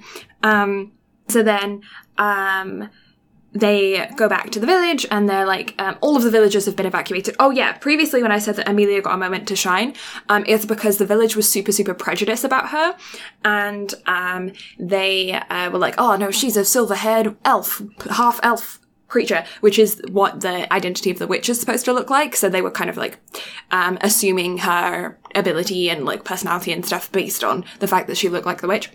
And she was trying to like get them all out and get them to safety, but they wouldn't listen. So then within this kind of life, Subaru made it seem like she was the one who was like helping out all of the villagers. He kind of set it up like she doesn't know that he's around. She still thinks that he's at the capital. And he set it up to where the kids would go with her, and she was helping them get out. And and in the previous life, you got to see her use her ice powers and be kind of badass and protect some of the villagers, and it was really cool. But unfortunately, that life didn't last because, of course, Sloth then went into Subaru. But yeah. Back to now, Subaru thinks that they've killed Sloth. He and Julius goes back to the village to help them all, and then Subaru realizes that there were some explosives in her like cart, and he knows that her and all of the kids are in her cart together, and he's like, oh shoot, we've got to get those explosives out of her cart. So he books it to her cart. He's like riding on one of the dogs, I think. I don't know. I can't remember what he's... No, he hopped in a cart with Otto. Right. Yes, thank you. Because Otto got caught. Oh, yeah. Because they thought... Because for some reason, Otto was in the area in this life. They never explained why. But so Otto was in the area, and they have him tied up. But he's like, hey, I can take you wherever you need to go as long as you buy all this stuff. But Subaru's like, okay, fine, whatever. Because apparently Otto's ground dragons were like super quick. And Otto also has the divine protection of like being able to see through all of the animals and everything. Yes. So he knows the quickest route to get to Amelia. Yeah. So they yeet through the forest. Like they are taking shortcuts. They're destroying bridges. They're jumping off cliffs. Going off. Like basically vertical. Yeah. Like that drop is so steep, it's vertical. Yeah. And Subaru had also, when they killed Sloth, Subaru actually grabbed his gospel and pocketed it. So they like run into Amelia's cart to get those explosives out of there. So Subaru like jumps into her, as they're running, then Sloth kind of like picks up again, and you see him like flying on his hand, and he's like trying to attack them, and Subaru's like trying to deal with Sloth, but of course Sloth's attracted to him because he smells like the witch, and he's got his gospel now, and Sloth wants his gospel back. So he can like trace him because he smells like the witch, and he's like following him. And so he's like trying to like fend him off while Otto is like, going through the forest, and Subaru's like, don't look back. And Otto's like, what's back there? And Subaru's like, don't look back. And Otto's like, but now I'm curious. I want to look back. And he's like, don't look back. It's funny. So then, Subaru gets to Amelia's cart, he grabs the explosives and jumps out. Oh, but between this point, Amelia was like holding on to the children. She's like, it's okay. And the children are like, no, we can't show that we're scared. We can't show that we're scared. And she's like, why? Why can't you show that you're scared? And they're like, because Subaru made us promise that we would protect you. And then they're like, oh shoot, we weren't supposed to tell you that. And so now Amelia knows that Subaru is involved. So then she sees him just like yeet himself onto her cart, pick up some floorboards and like pull this sack out from the floorboards and then just yeet away. And she's just like, huh? And so then she's like, Subaru! And she wants to go after him, but he is just on this, ground dragon. He's just like going off into distance and, Sloth is like behind him, like, and they have, like, a fight scene. The car gets on fire. There's, like, multiple things like that. I don't really know how it happens. So, this is before Subaru and Amelia meet up. Like, they are about to leave the forest. Oh, right. Yeah. And so, whenever Sloth got crushed, he uses the unseen hand to turn himself into this, like, giant fucking man spider thing. Like, really disgusting. And he is about to catch up to him, and Otto's cart is full of a bunch of oil. Yes. So Subaru, like, throws all the pots on him and, like, douses him in oil. Yeah. And Subaru's still covered in, or he still has, like, Julius's flame spirit with him. The little red dude. And so he throws the, gospel at Betelgeuse to get him to stop. He writes something on it, doesn't he? I think he might write his own name in the thing, because at this point he's never told Sloth what his actual name is. And so he writes his name into the book and he's like, your death is right here. Yeah. Throws it. And so Sloth reaches out to grabs it. Subaru uses the flame spirit to set him on fire. And because of that, Sloth gets his hand caught up in the wheel of the cart and gets sucked smooshed. under. Yeah, gets smushed.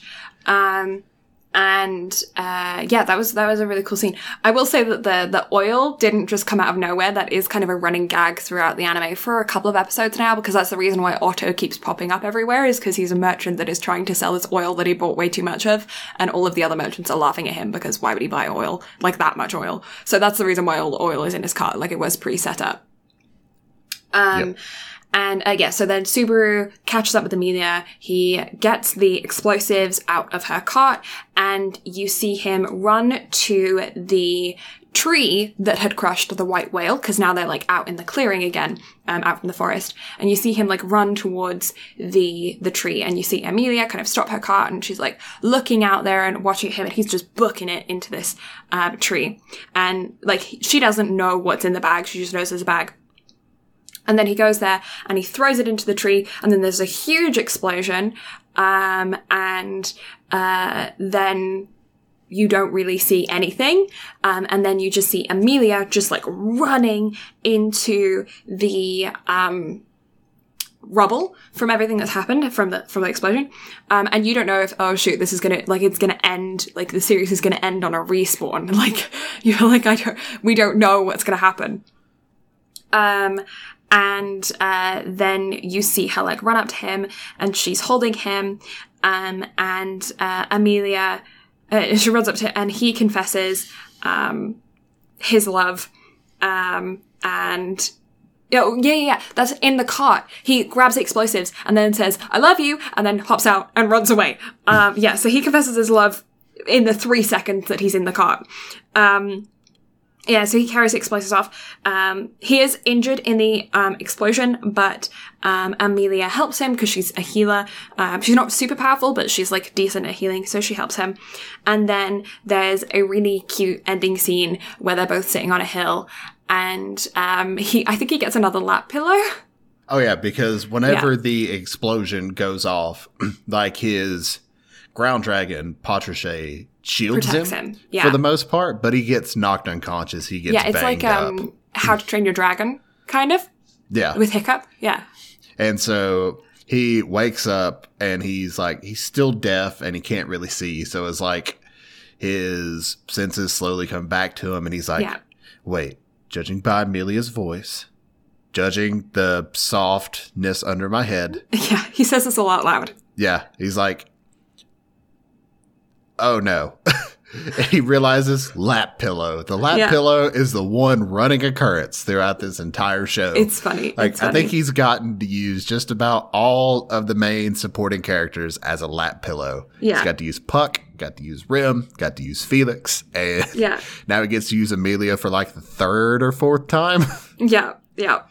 And so he gets his own confession scene since Rem got hers out earlier in the show. And she's like, I don't know what I've done to deserve any of this. Like, why? And she like goes off about all this stuff about her.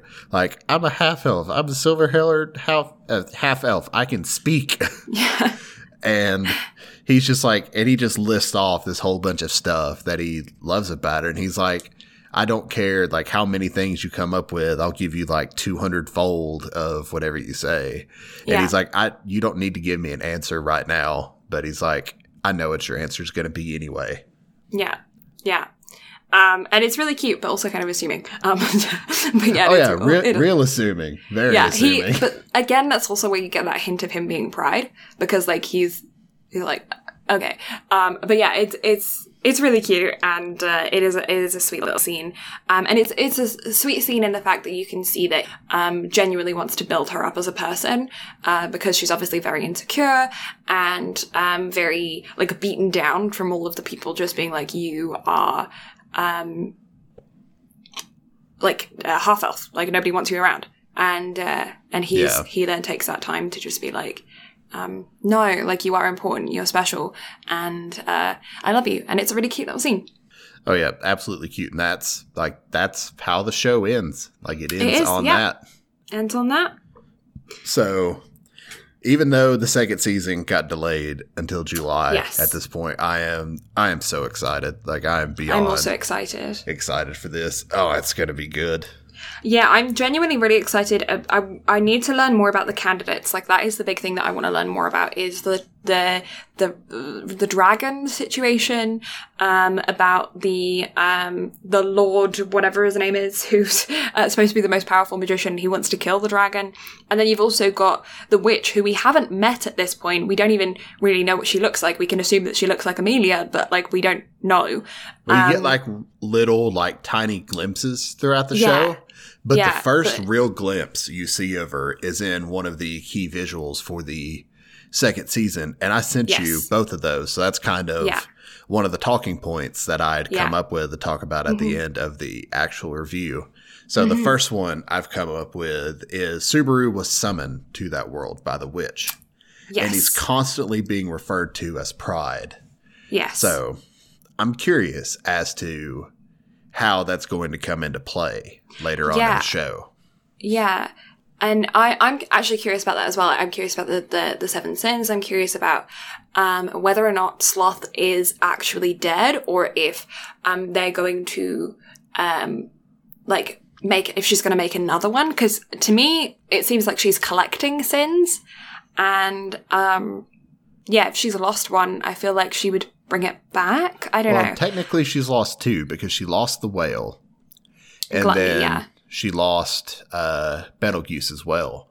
So it's more or less almost like a hunt for sins, in a sense. If they decide to kind of take it that route. And we already kind of, or like I said, I have a theory about greed with it being Anastasia. But also, another thing, if you look at one of the key visuals I sent you, and to everybody listening at home, you can pull up the key visuals online. But it's and this is for the second season, but it's Amelia looking like she's looking behind herself in a scornful manner at Subaru. Yeah. And Subaru's still in his tracksuit holding his bag of goodies. And not only that, but at the start of the episode, she even calls herself Satella to just a random stranger who she's never met that has been trying to help her this entire time. Yeah. So I'm also kind of curious, how is that going to come into play? Okay, theory. Puck and Satella are her parents. And she's not half human. Like she's a quarter human and half spirit and then a quarter elf. That very well could be possible. And also I want Puck's backstory as well, because we realize that Puck is one of Amelia's parents. So it's not exactly explained who it is. And then Beatrice, the Lolly librarian, is Puck's sister. So I kind of want more background on all of this because they just give you enough to like get you invested in the characters and then they leave it. So you could definitely tell they kind of left it for a second season. Yeah, there's a lot that you don't know about. And just the idea that, I mean, if Cecilia, if the witch, like, why would she give him the ability to go back in time but set the checkpoints to kill her other minions? It might be random in a sense, or she could be testing him. Because it could be like a setup of, you know, like using Amelia as the vessel for her to come in and then Subaru being like her, you know, I guess husband, like a setup. Yeah, because he's so in love with her. So it very well could turn into that kind of situation. So it could be like, well.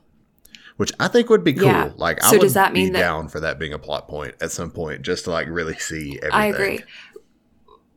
Well, if they're going to continue on the emotional trauma of Subaru, then making him kill Amelia, who has been possessed by the witch, sounds like a good Either that or she becomes possessed and he has to decide whether to kill her or kill himself because he won't know. Because throughout the show, if he's going to have another checkpoint. Saying, like, I don't know if I'll get another checkpoint because of this. So he never knows. Like, every time he does it, he's taking a risk. Yeah. Yeah. No, I don't know. I think that there's genuinely so much that they could do with it, and there's so many holes in the story that need to be filled. There's just so many questions that it's almost hard to form ideas because there's no grounding for those ideas. There's just so much that is yet to be explored, so I'm really excited to see kind of where they're going to go and where they're going to take it. Yeah. Yeah, agreed. So what would you say were your favorite parts of the construction of the anime? So the world building is fascinating because it starts off seeming like it's going to be very generic. And then very quickly, it like shows you that it's not going to be. Like with the situation with the ruler trying to select a new one with all the different royal candidates with the dragon, who they've left very little about. So there's still a whole lot to go on. The magical beings seem like they're treated as equals. So that's really cool because typically you see some sort of, you know, contention between them. So that's awesome to see. And also, like, you get little allusions to, like, whenever Rem was having her confession, they had talked about running away to the land that Anastasia's from. So I want to kind of see the different areas in the lands that, like a road trip, like visit all these different areas. Yeah. To kind of expand on the world a little bit. They left just enough to make you really curious because it is a little generic, but they built up enough to get you enticed into everything. Yes. Yeah. Just the dynamic of the abilities of the witch that is kept a secret is fascinating. Because like she's controlling everything, but yet for an entire season you know nothing about her. It's fascinating. It's like not many stories could pull that off. Absolutely. And she's like puppeteering everything. It's insane. It's like it's her handprints all over it, but at the same time it's not. Everything feels natural and it's fluid, even though it's literally it's all just based around Subaru. Like, because every time he resets, like nobody has any residual effects. Even Puck and Beatrice, who are spirits and like very, very powerful spirits, remember nothing. Although then again, Beatrice might. Like, she kind of gives like hints throughout it, but it's never like fully explained. So that's kind of why I want more background on Beatrice. I do as well, because I never really got the idea as to whether or not she didn't remember or if she did, and she never states either way.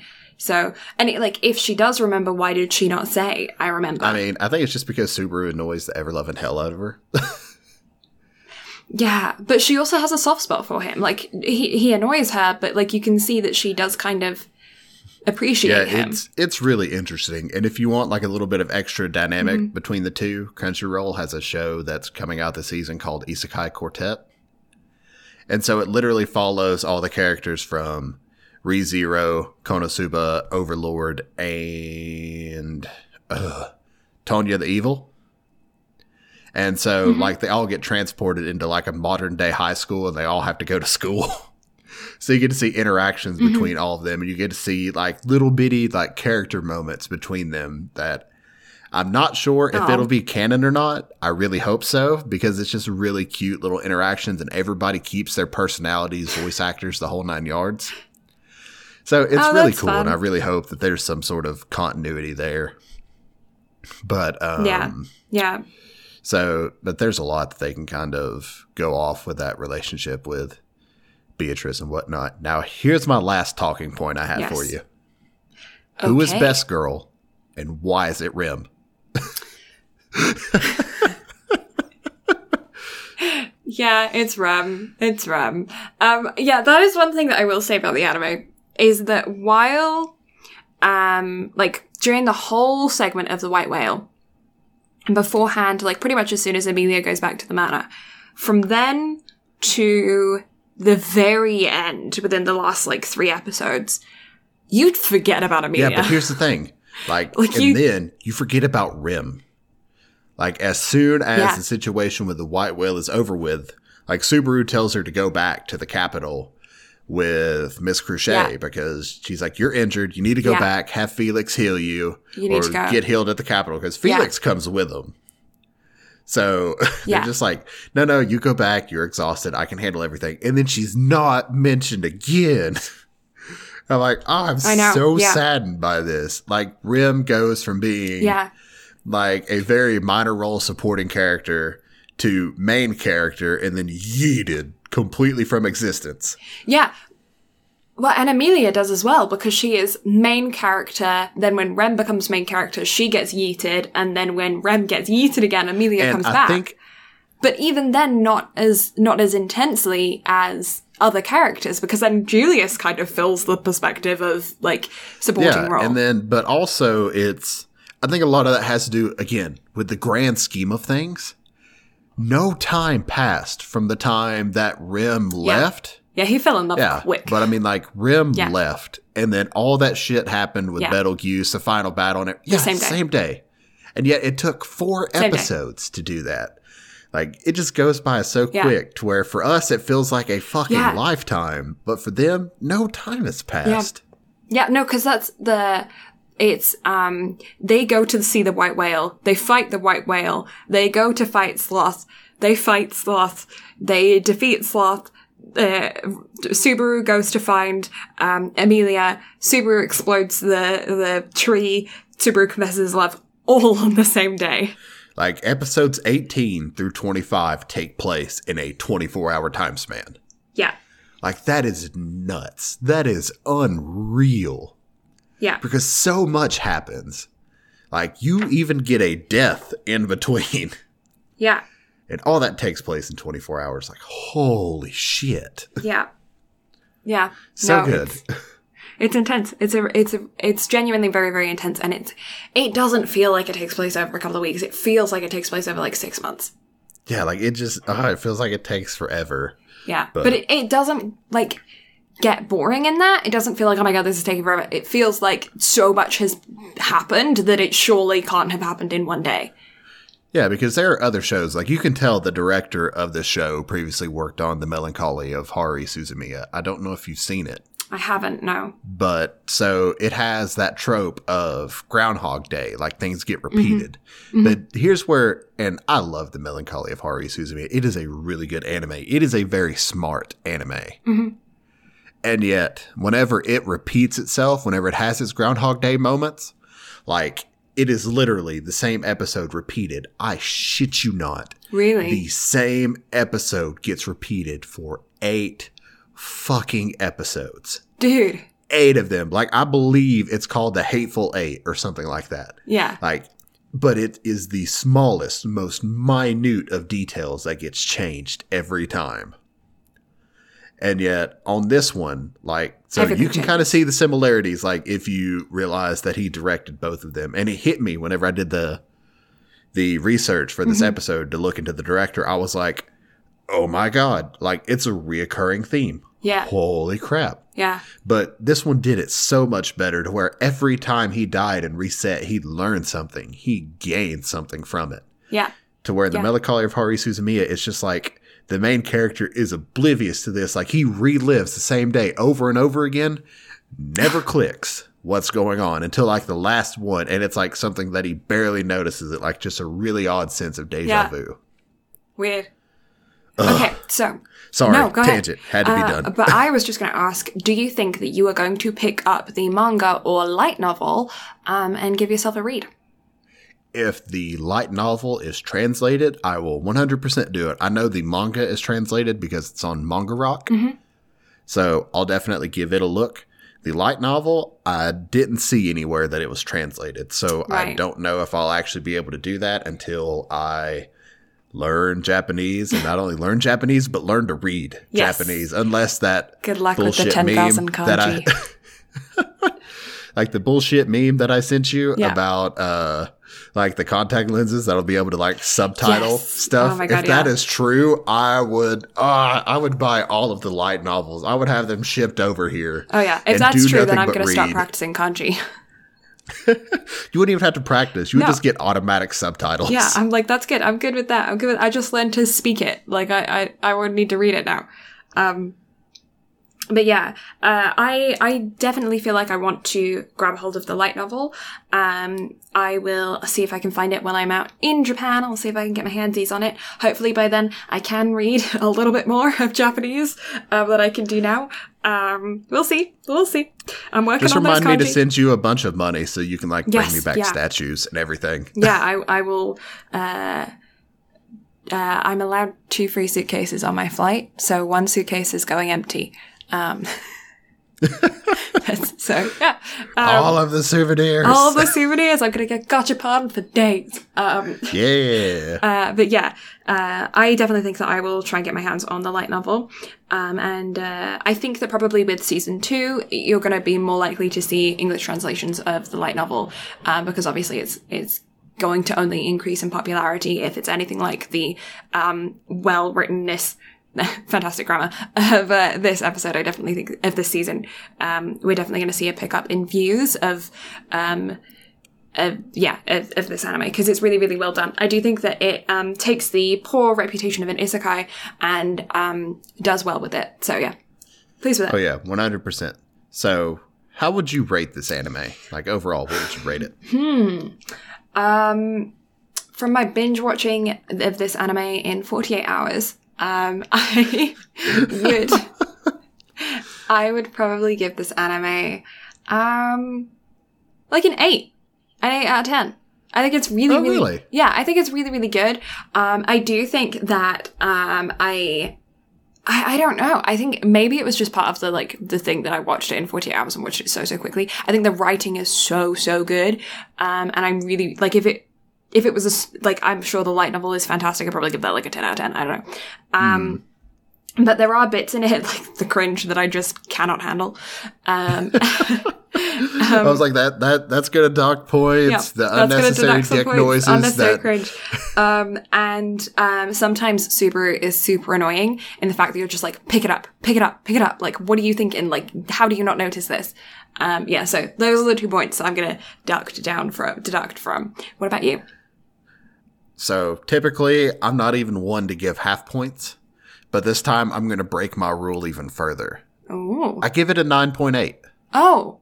Like, the fact that he was, like, a little bit slow on picking things up. Yeah. It does bother me a little bit. Just but a at touch. the same time, like, this dude died. Yes. Like, and he fully experiences that trauma and remembers that trauma. Like, this dude can remember and feel every single time that he died. Yeah, I really think that they did the trauma well. Yeah, so I'll give it a pass on that, and just like, I can't give it a 10 because it's not 100% perfect because of Rem. But yes, because of Rem. My God, if Rem and Subaru had ran away together and all of that, solid 10 out of 10. I wouldn't watch another anime. My heart would be fulfilled. Everything would be done. I could die a happy son bitch. Yeah, actually. Sorry, the Southern came out in me for a second. That's all right. I think it would be, I think they could have, if they wanted to, if obviously they wanted more episodes, they wanted to extend it, this is not the story, but like, it would have been very, very interesting if Rem had just said, okay, and then they had just like ran off together, and then you just see them like setting up their lives, and then the anime ends, and it's like, you don't know what happened to Emilia, you don't know, and you just see him like recovering from his trauma slowly over the years, and they just accept the fact that and like Rem let her sister die and like all of that, and it's just like they just go off and live their own life. It would be a very interesting and shocking ending. No, so here's an idea. Episode 18 should have been that. Like, they go through all about that. Subaru dies and dies of old age, and then respawns. Then resets. Yeah. Right at that point. I actually thought that might happen. Like, I thought that while I was watching it. I was like, yeah. He's gonna die of old age, and then they're gonna reset. Yeah, like, if they had given me that, I would have been so happy. That would have been intense. Yeah. Like, that would have broken my ever-loving heart. But my God, that would have been so good. Yeah. But, yeah, 9.8. Like, I absolutely adore everything about it. Obviously, I've said before, it's in my top 3 anime of all time. Like, it is so beautiful, so well done. But we'll find out in the next episode what gets a solid 10 out of 10 from me. Oh, yeah. Yeah, the coming up next for our next episode is Brad's favorite anime of all time, one that he nearly shot me because I hadn't seen before, and so he sat me down and made me watch it, and I cried like a little baby the entire way through. To be fair, Blue did the same with me with Kids on the Slope. I did. So we're even. We are even.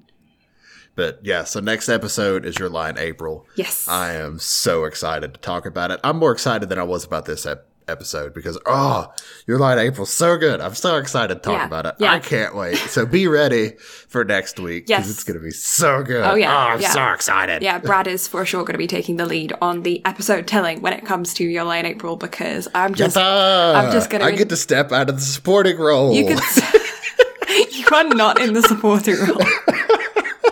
It's like getting out of the friend zone, but instead of the friend zone, I'm out of the supporting role. I get to be the lead. I get to be the main character for once. Look at me, Mom. Aren't you proud? Hey, I'm the one with colorful hair. That makes me the main character. Duh. Or it just makes you like the side supporting character. Oh, yeah, because now who has like super crazy hair, but like no powers. Yeah, now I don't even have that crazy of hair anymore. I don't know. Your hair's crazier than mine. I think I need to just leave Uncle Sherman. You know what? You're right. Yeah. But yeah, you know what? You're right though. But I should dye it pink. That way I could a pink beard. That way I could get super amazing powers. I've dyed my actual hair pink before, back whenever I actually had hair. Yeah. So I think it's time to dye the pink. Yeah. Like, I think it's time I leave Uncle Sherman in the past and dye my beard pink and become the best Brad that I can be. Yeah. Become the anime protagonist of your dreams. Exactly. And then get ridiculed by society for the rest of my life. Yep. Well, why not? It's my lifelong dream. Your life. Let me Life's live too short not to have fun hair. Exactly. If only I had hair. Well, you got face hair. I can't have that. I don't know, though. We've seen you with a beard. I've seen that photo.